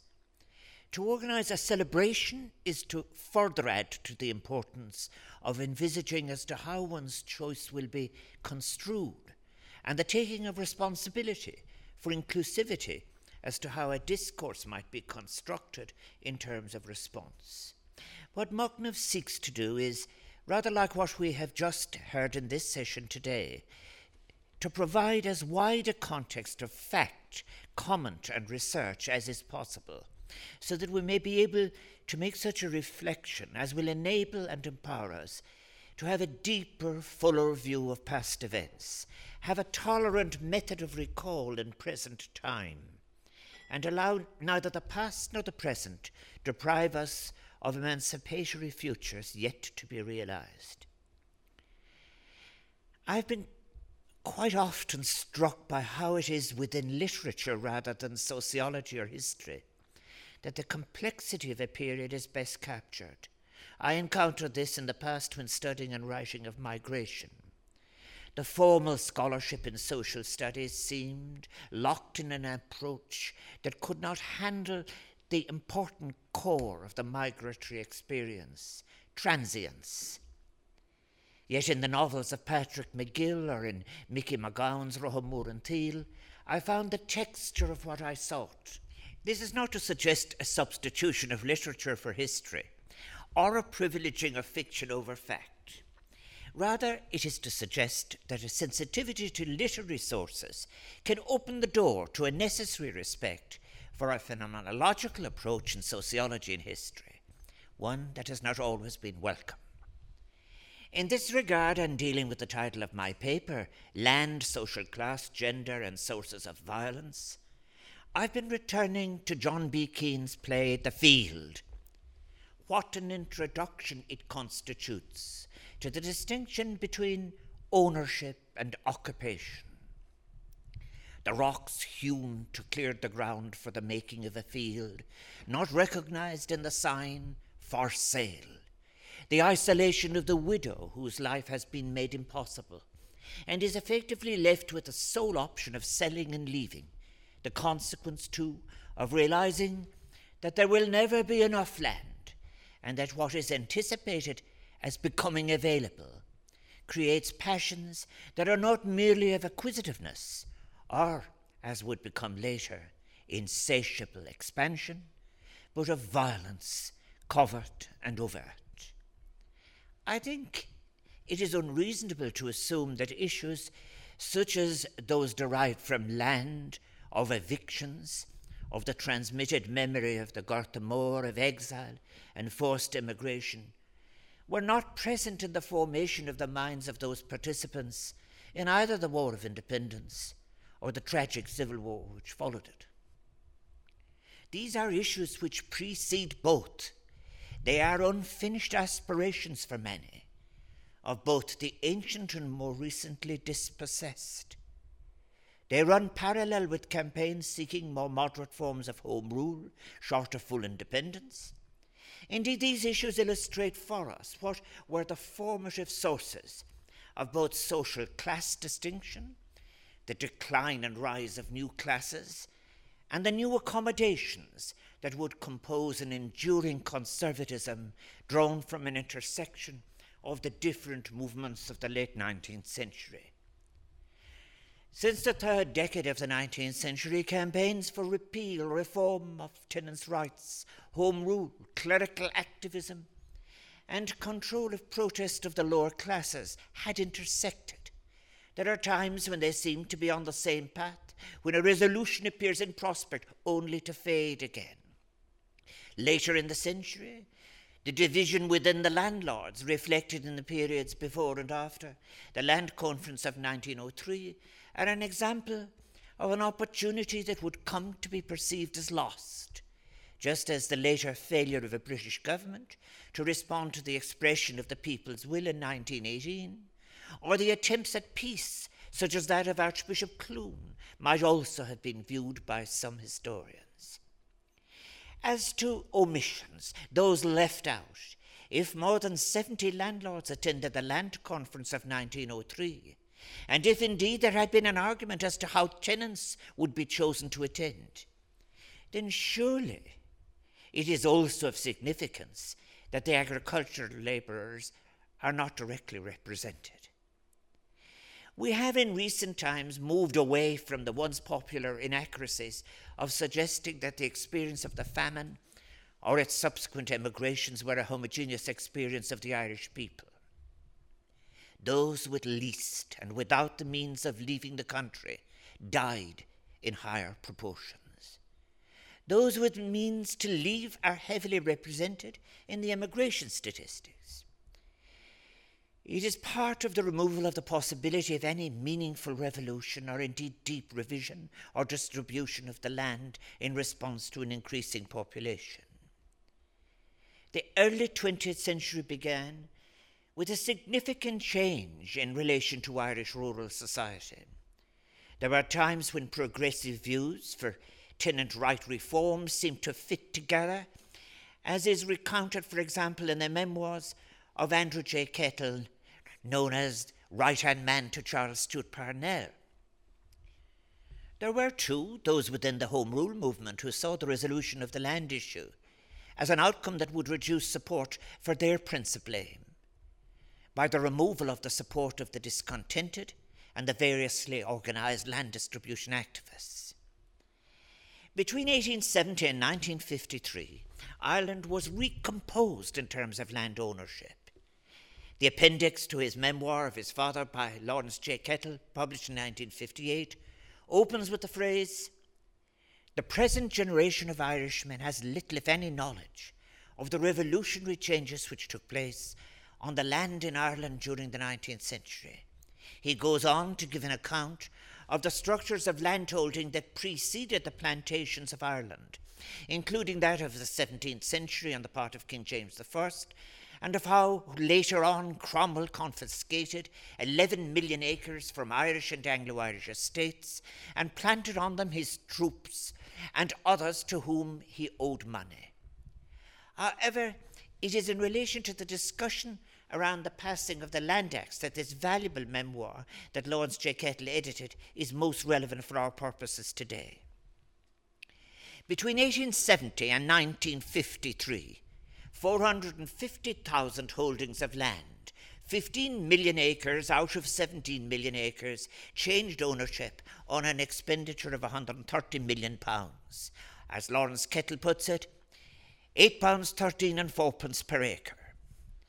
This, however, was no revolution, but it is a formative influence on social class, as it would go on to define a later island of Ireland. George Birmingham had written of how, on inquiring of his local newsagent in County Mayo in the late 19th century as to how the vote on Home Rule had gone the previous evening in London, the shopkeeper newsagent had replied, "To hell with Home Rule, it's the land we're after." The reluctance to deal with social class within Irish historiography is something upon which I've often pondered. Is it accidental? Is it ideological? Is it a function of a historical tendency to assume a modernization model as an explanation of change? However such questions are answered, the close examination of the sources of conflict is not something that has attracted scholars in the social studies of the near-modern period. The result is that we're left with significant omissions as to the experience, indeed of their place in history, of those who were the subject of such omission, who were the victims of deep structural exclusions and neglected consequences, of accommodations to hegemonic notions of property, uncritical acceptance of clericalism, suppression of gender needs and aspirations, and recipients of an authoritarianism with its unquestioned concept of hierarchy that would feed its way into the institutional structure. Historians have written in detail of how the cash component of the landlord's settlement was an inducement, indeed, as to how it had different consequences in Ireland and in England. There were, in the late 19th century, some landlords now capitalised who set about new strategies of management of their agricultural holdings. Others chose to expend their money in the contours of British society, and there would be consequences for this in adjusting to their later finalisations. There had, however, been earlier attempts at modernisation of land usage. In 1982, John Gibbons and I, in our chapter Shopkeeper, Graziers and Land Agitation in Ireland, 1895 to 1900, which was published in Irish Studies 2, Ireland, Land, Politics and People, edited by Professor P.J. Drudy, we gave an example from County Mayo. In one case, Lord Sligo and the Earl of Lucan cleared 48,555 acres of their estates south of Westport to make way for Captain Houston, a Scottish grazier. All houses and smallholders' buildings were broken down. The landlords received a rent of $2,100 per annum. They were saved, as they saw it, from the complications of collecting rents in small amounts from a multitude of poor tenant farmers. Houston went on to graze the land profitably for about 20 years and introduced new techniques and new breeds of cattle.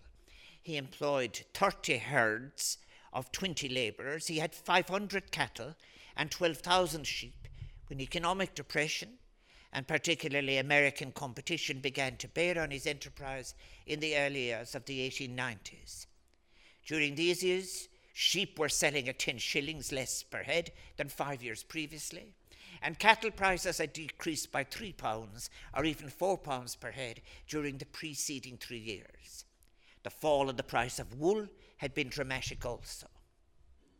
The first commercial farming experiment to follow the land consolidation had thus failed.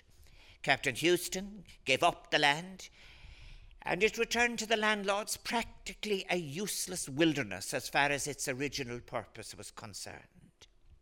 The fact that the Earl of Lucan had divided up among smallholders 2 grazing tracts, one near Castlebar and one south of Westport, from which he had already cleared tenants, raised expectations in the case of the Houston Ranch. The Congested Districts Board, set up in 1891 to purchase and amalgamate landholdings as well as to promote development in general, had been alerted to the possibilities before the ranch was handed back. Indeed, a migration had been suggested. John Gibbons and I, in that chapter, went on to give details of a later evolution of the grazier phenomenon in County Mayo, the role of the shopkeeper grazier. Earlier in 1974, Peter Gibbon and I had drawn the wrath of modernisation theorists by publishing Patronage, Tradition and Modernisation, the Case of the Irish Gombeen Man. Our work had been out of the tradition of transactionalism in the anthropology of the time. We had been looking at the credit relations that prevailed on the fringes of society, even when they were contemporaneous with evolving banking systems at the centre of society. We did not purport to make a statement on shopkeeper-tenant credit relationships in general. Our evidence was drawn from government reports in the west of Ireland. The 1982 chapter took account of what would later be the confrontation in the 1898 local elections in Mayo, which consisted of shopkeeper graziers in alliance with, as the local press put it, the snobocracy, versus non-grazier shopkeepers in alliance with the trades. And based on John Gibbons' fieldwork, we showed how, by keeping their regions of their credit relationships separate from the regions of their grazing activities, the shopkeeper graziers could prevail, could even find a space of influence within the movements of the land war. This would become exposed and become a point of confrontation in the later United Irish League of 1898. In our chapter, Shopkeeper, Graziers and Land Agitation in Ireland, in Land Politics and People, John Gibbons and I gave an illustration of the impact that the grazier acquisition and consolidation had on landholding patterns. In 1902, in the Westport Poor Law Union, 66 graziers held 98,790 acres out of 280,730 acres in the Union. 18 of these graziers were shopkeeper graziers from adjoining towns. Some held 2, 3 or 4 ranches. The Kilmaclaster district in the Poor Law Union gives us an even clearer example. The district was made up of 21 townlands. Of these, 8 were held by shopkeeper graziers from nearby towns, 2 were held by a local grazier farmer, and 2 were held by the landlord, the Earl of Lucan. Clearing the land, as tillage with its labour intensity is abandoned, is not and was not a uniquely Irish experience. The Enclosure Acts in England were a significant source of the men, women and children who would become the human content of its industrial revolution. Emma Dabiri, in her recent What White People Can Do Next, quotes from Mixkin's Wood's The Origin of Capitalism. Between 1750 and 1850, around 4,000 Enclosure Acts were passed, pushing dispossessed workers into the rapidly expanding cities as casual labourers. Between 1604 and 1914, over 5,000 enclosure bills were enacted by the English Parliament, which related to over a fifth of the total area of England, amounting to about 6.8 million acres. It would not be an insignificant achievement of Machnamh if students in Ireland and Britain had the opportunity of seeing how the history of these neighbours, Ireland and England, are inextricably linked. This was, as nearly all agree now, an imposed experience based on what was the informing ideology, expansion, and indeed adventurism of the new expansionist commercial and industrial changes that were taking place at the heart of the empire. That interconnection, the wider view, is important. Even the closest attention to detail as to the delivery of a particular event in its locality or particular time cannot compensate for missing the influence of the other in either direction. No more than in relation to our present capacities or our mutual future aspirations, we have been interconnected, and deeply so, through the tumult, tragedy and achievements of the late 19th and early 20th century. It is, of course, important as to whether that interconnection is worked in terms of choice or coercion, willingly or by overt or covert colonization, a topic I sought to address in my consideration of imperialism in Machnamh Seminar 2. The massive expansion of the Irish population in the 19th century is well known to Irish students. but perhaps much less so are the facts of the English enclosures. Later in the late 18th and into the 19th century, the factory system would again change everything. This is recorded in the poetry of the time, the practices of rural life giving way to migration. William Wordsworth's poem Michael is an example. Factory life, mining life, would change even the most private aspects of workers' existences.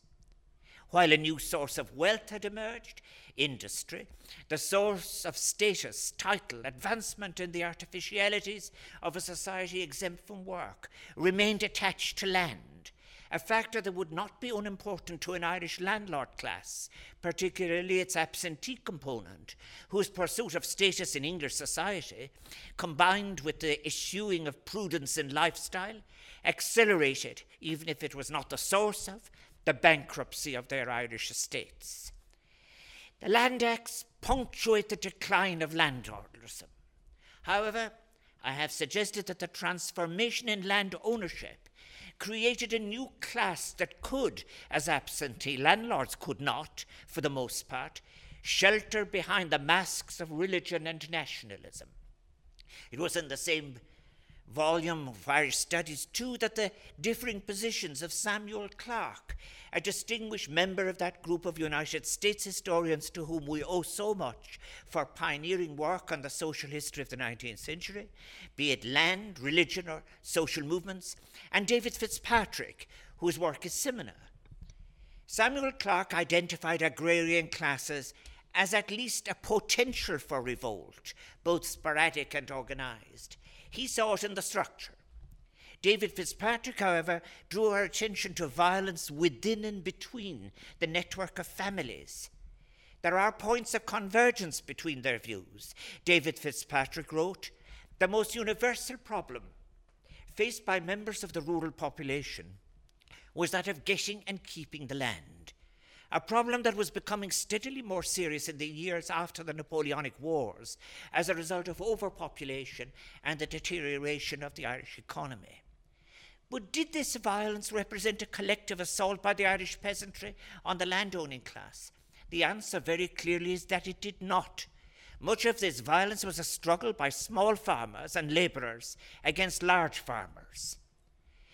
I believe that David Fitzpatrick's work, including his insistence on the stem family having prevailed before the famine, and the consequences that flowed from a subdivision where perhaps one member had a substantial habitation and others did not, was a valuable contribution.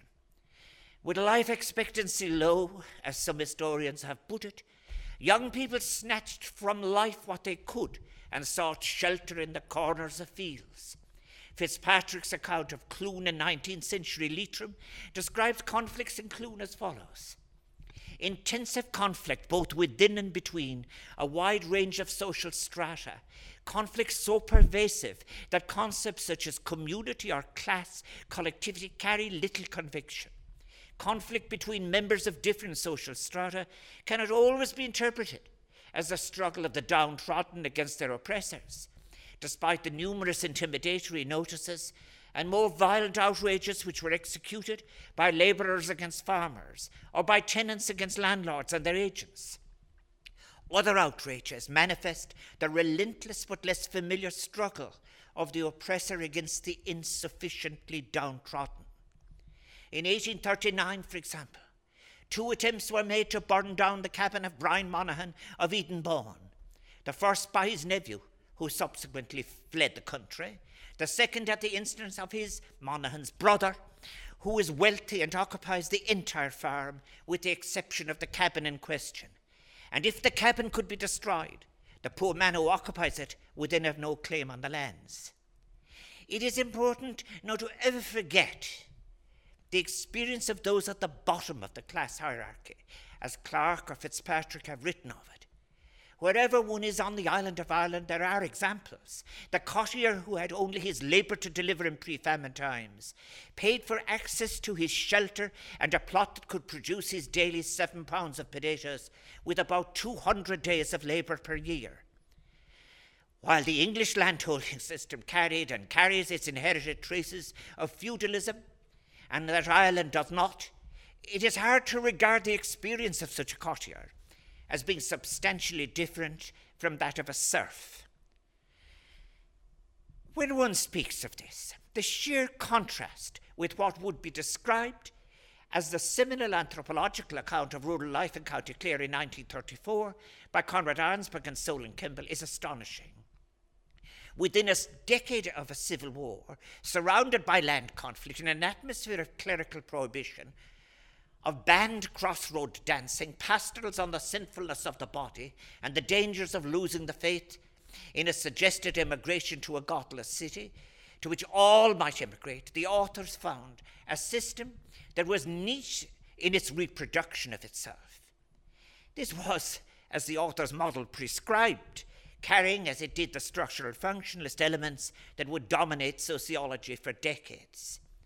Yes, they did identify the harshness of country reactions where the property transition model had been disturbed, be it the barren wife or a young widow without issue. In accordance with social custom, they were required to accept repayment of their dowry and to return to their families.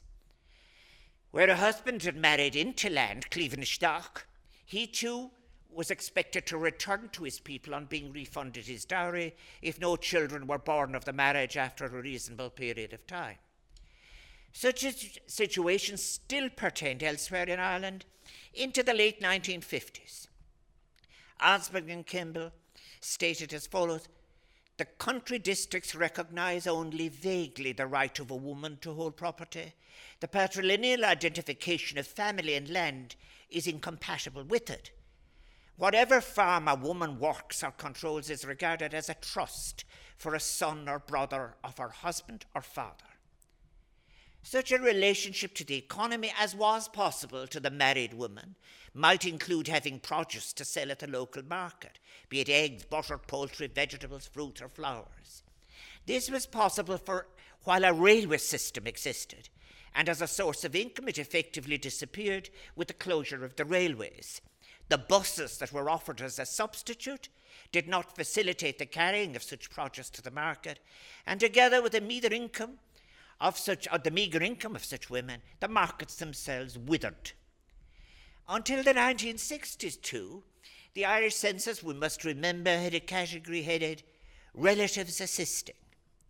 This referred, among us, to those members of the family who had not, as Arnsberg and Kimball put it, travelled. An examination of wills of the period shows, too, how limited was their life world. They were offered a room in the house and a seat in the car to Mass. That, as I wrote elsewhere in my poem Relatives Assisting, had to be their consolation, together with their High Nelly bicycle and their prayers. Violence takes many forms and is not limited to the use of physical force. It can be sourced and expressed in a variety of ways, in structures. The patriarchy of land ownership that existed in Ireland, the remnants of which perhaps remain with us, was one form of economic and cultural control in a society whose institutional sources of power were in a collusion with what amounted to little less than a land-based patriarchal violence that served to maintain men's power and dominance. Gender-based physical and sexual violence was also inflicted with cruelty, and is an aspect of the revolutionary period that has been suppressed and denied until recently by some pioneering and fine historians. It is a neglect that has gone on far too long. The assumptions regarding what was to be the role of women in Irish society was to become a slow-burning issue that would reveal so much of what was exclusionary. It lasted well into the modern times. While the present generation may experience some of the gains made in terms of rights, generations of women had just the experience of the struggle, often cruel and frequently harsh. Violence was unleashed on women in several forms and from all backgrounds. Gradations of such violence included the control of women over their bodies, the legacy of which lingered on shamefully into the modern times, manifesting in the form of mother and baby homes, forced adoptions, marriage bars, and unequal participation in many aspects of society, including participation in juries in the courts. We must now face up to all of the aspects of the period as part of our process of ethical recall. Such a commitment will help the ongoing shaping of a more compassionate and equal society. This necessitates an understanding of women's complex role as activists, the detrimental impact of violence and social and political divisions on them, and their part in the foundation of the new state, a state that would ultimately ignore the feminist and socialist ideals of the rhetoric of the early revolution, leaving women to live essentially as second-class citizens in a conservative, clerically dominated nation. What I have outlined are sources of violence that were still in the ether of the period of the War of Independence and the tragic Civil War. These are events about which now there can be no equivocation. Reading recently of, for example, the manner of the shooting of Mary Lindsay, who, on identifying preparations for an ambush on her land, sought to have it cancelled before reporting it, I was made to recognize again how important it is to be unequivocal in condemnation of such horrific violence, of not allowing a particle or any strut of heroism to be attached to such a perpetration of not only the ending of a life, but the doing so in a way of exceptional cruelty, one that included the denial of a place of burial. In shining a light on the contested and divisive narratives of the past, including the sources and consequences of the gradations of violences, the linkages between land, social class, and the experience of women in early and more contemporary times in Ireland, we engage in a process of inclusive ethical commemoration in a manner that promotes tolerance, healing, and prompts consideration of the often conflicting senses of identity in contemporary Ireland, North and South. With a multiplicity of narratives being given public space, an emerging spirit of humility, maturity, and tolerance is a prize worth seeking. May we achieve it together. Beir Beannacht. And following now on all of those presentations, we'll have a questions and answers session here. First of all, Katrina Crowe, can I ask you, land was central. The President emphasised that, as many other speakers did, but the Land Commission records, for instance, which you mentioned, are not available now. They are a treasure trove, hugely important. They are public records, and they ought to be available. They certainly should be, John. It's been a bone of contention since they were rescued from the back of what is now the Marion Hotel back in 1992. At that point, they were transported under very difficult circumstances to the National Archives building in Bishop Street, and thereafter they went down to a warehouse in Portlaoise, where they still are.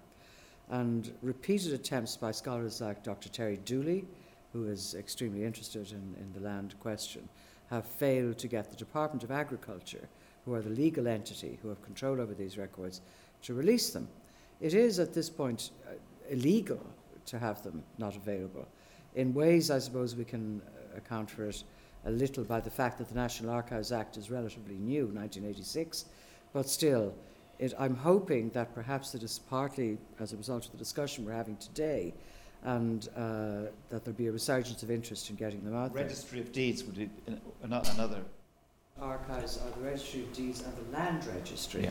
The Land Registry in many ways is more important because that is completely closed, but that archive contains the instruments of transfer of land, largely between parents and children, and they're very revealing about what is allowed to the older people in the house when they hand over to their son or. And they'd be especially suited, and in fact, the only way they could be handled would be digitally, wouldn't it? By it's not online, the only way, online, but it would be a much better way. Much better way, It yeah. would make it more accessible. Same with the Registry of Deeds, which goes back to 1708, so covers a very long period of time. So it's something we've ignored. These archives really would change scholarship on the whole issue of land ownership, transfer, possession, dispossession, the arrangements that were made in the new state. They would tell us so much more, wouldn't they? President Higgins, you'd be supportive, obviously, of that initiative. Very much so. I think it's just so important. The Land Commission as well in relation to developing the history of the land and land ownership, not just for the people involved, but also the sizes and the changes in sizes of holdings and what is happening. I'd say absolutely. I think it would be so valuable. I would strongly support what Katrina's saying. Yes. Yeah. Margaret. If you recognise that the Land Commission from 1881 was initially setting what they called a fair rent, which was believed to be interfering in the status of property, which is why Tories objected to it, and then subsequently by the early 20th century involved in the sales, the amount of social history contained in these archives is literally transformative. I think their importance, as Katrina suggested, would probably exceed anything that we already have. I mean, it's remarkable. And I'm reminded of Kavanagh's lines, who owns this half a rood of rock, this no man's land surrounded by our pitchforked armed claims. There would be a lot of history and local history and family history. Everything, it would be remarkable, absolutely remarkable. I mean, of course, I haven't seen them. So I'm assuming that if the records have been kept properly, as one assumes they have, that there will be this vast tract of material there.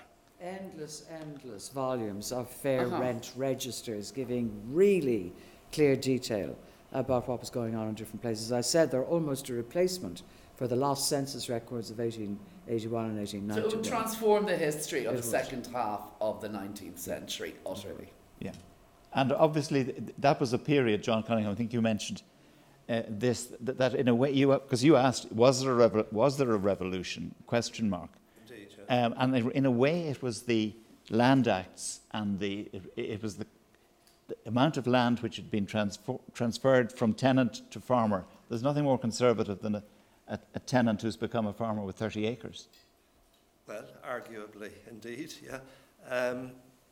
I suppose with regard to the record, to understand the process at the lower level, which is something we must understand if we're to understand the general dynamics.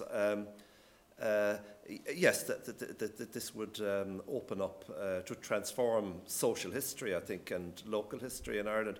I just wonder if I can ask Katrina, what would it take in terms of the resources that are required? Enormous resources went into making the Bureau of Military History records available. Not enormous at all. It cost very little, actually. Digitisation has become much cheaper, for example. A lot of the Land Commission records are, as Margaret suggested, in good order already. Yes. They're where they should be in terms of the cataloguing of the collection.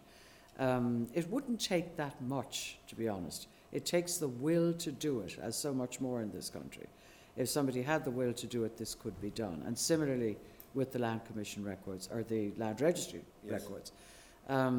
Partly it's because of under-resourcing of the National Archives, who do not have enough staff to take on any of this. The same would apply to another huge cohort of records, the 1926 The reason I was census. mentioning digital access is that rather like the census, they're of special interest to the researcher who wants to know what happened to that 30 acres. Yeah, absolutely. Digital access is a tool. Yeah. It's a tool for dissemination to a much broader cohort of people than the ordinary paper records, for which you have to come to a repository and visit You there. have to travel. But it's only a tool. Somebody has to bring them out to you and so on, but they're made for digital, in my Let's view. remember, we have just realised how dangerous digital records are, how easy it is to screw it up. There is another important point, the important distinction between the agricultural sector and farming.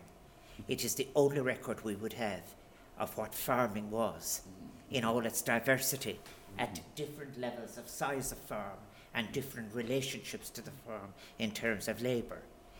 From once you go past the lost Land Commission records, you're into discussion of sectors and output, but not of farming. So it's of crucial interest in relation to understanding what the history of Irish farming families and their lives.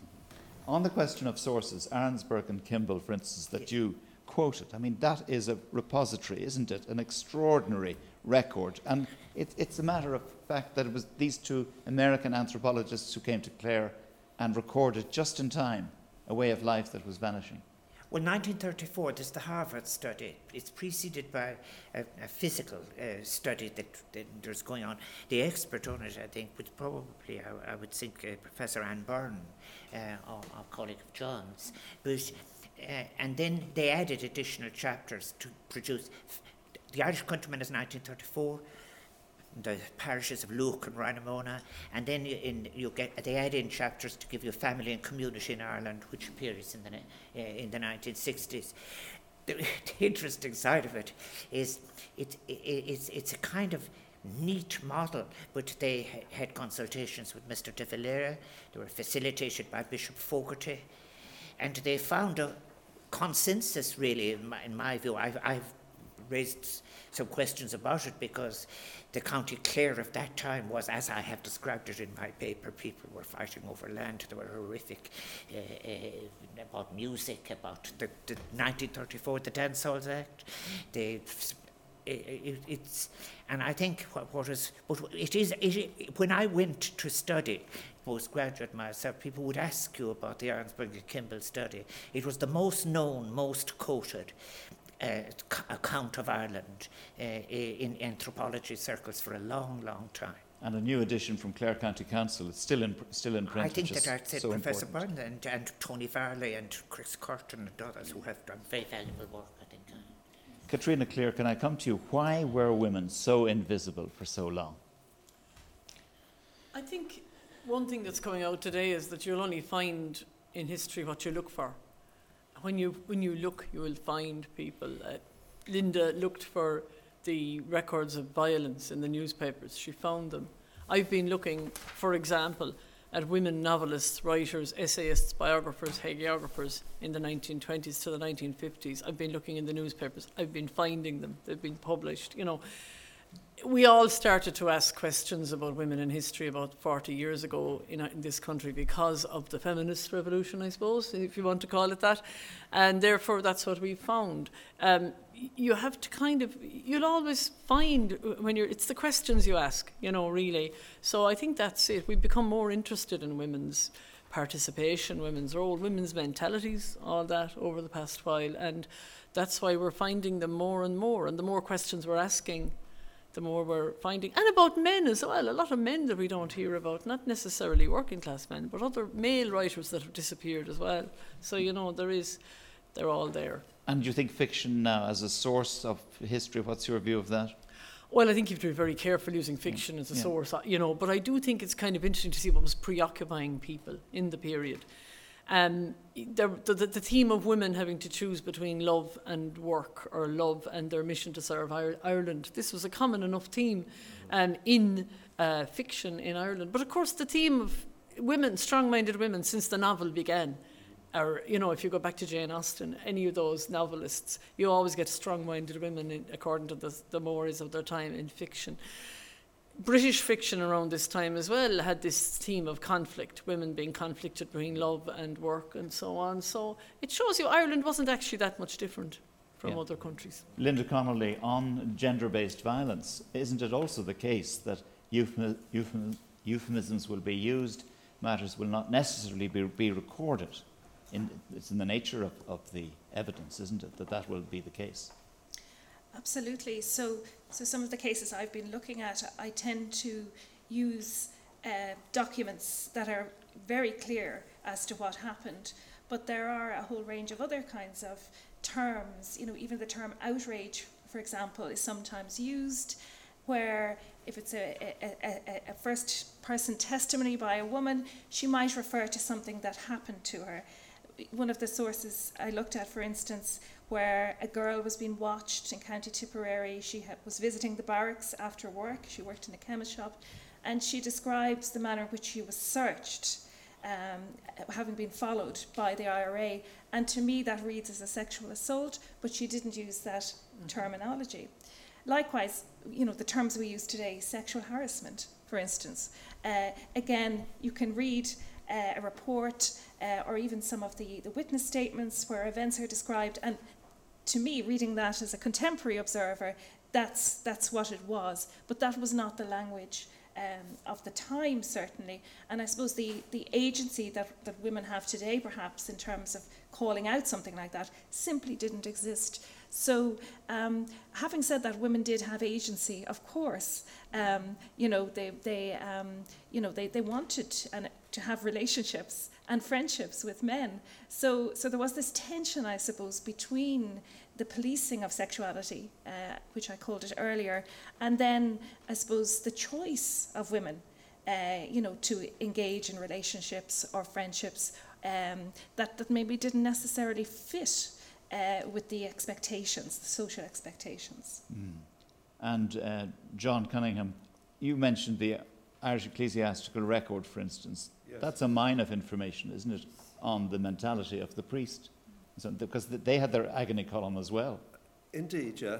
And certainly I think I referred to the mother and baby homes specifically, but there are debates going on over months and years about a whole range of social issues, and you can see the differing opinions. Sir Joseph Glynn, to mention another Galway person, was from Gort. He was head of the Vincent de Paul for an extended period. He has quite very interesting observations, which are somewhat at odds with the clerical with the clerical interventions. I think he counsels against placing religious in charge of mother and baby homes, for example, because nobody would go into them if religious were in charge. But we know different now. But I mean, there are these quite interesting and resonant debates. And I think, as I mentioned, in terms of thinking about imagined futures, the future was being very concretely and tangibly being created, really, and planned in the pages of that particular journal, and a number of others as well at the time. But in terms of women's experience, for instance, I mean, you're saying violence, say, against women, that would be unlikely to find its way into the Bureau of Military History archive, which after all was being collected in 40s and 51 up to that sort of period, looking back. Yes. So the testimony is 30 years old anyway. That's right. I'm reminded here of a pension application from, again, another Galway woman, from Athenry. She was married as Mrs. Nelly, again in Gort, but she spoke about being at Moyode in 1916, and there's a reference there. Something happened. She is there with a lot of others.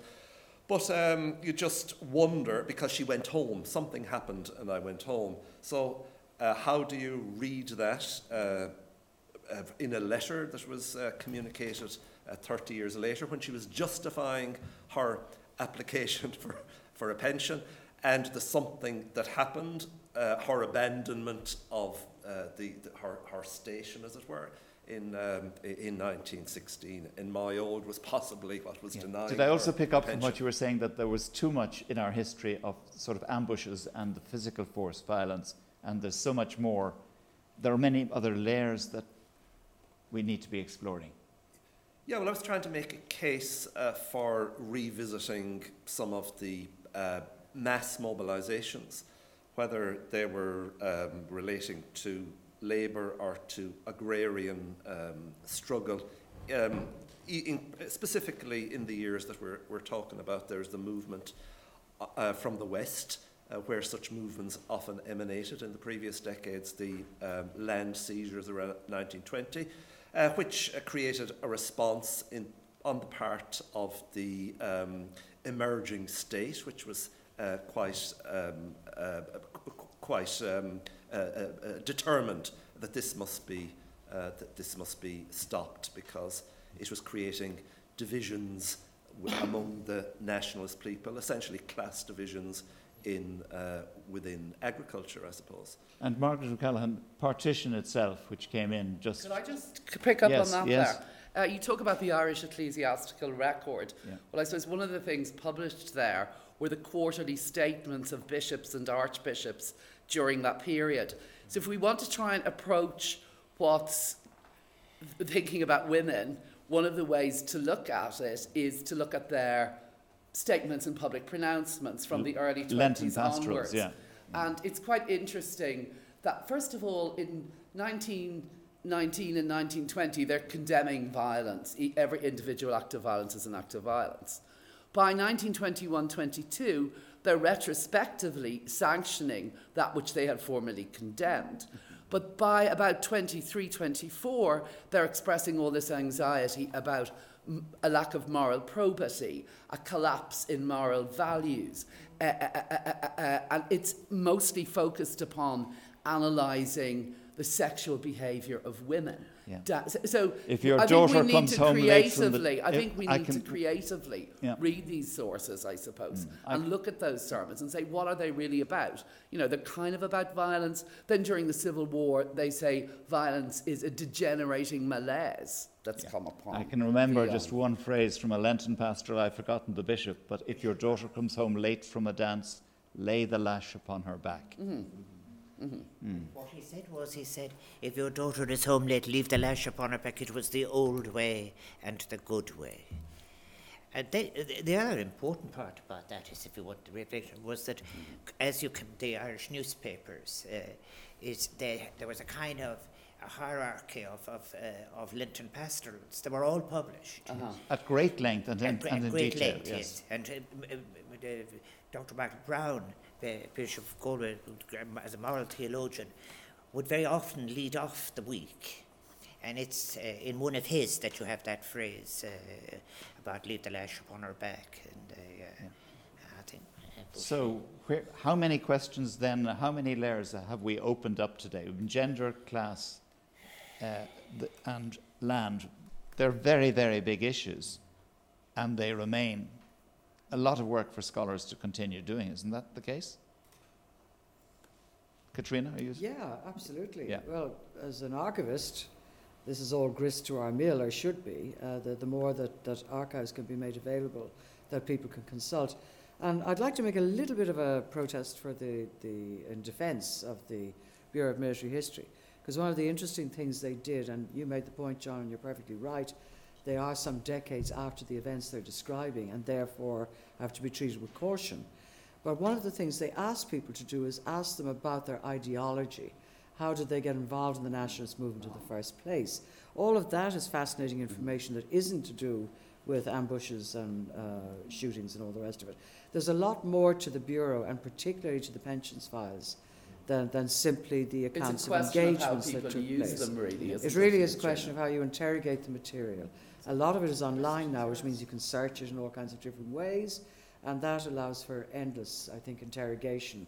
There is, I always describe the pensions files as a sort of shadow social history of a certain part of Ireland during the 20s, 30s and 40s, because you get details of poverty and ill health and all of those things that don't come to us in any other way.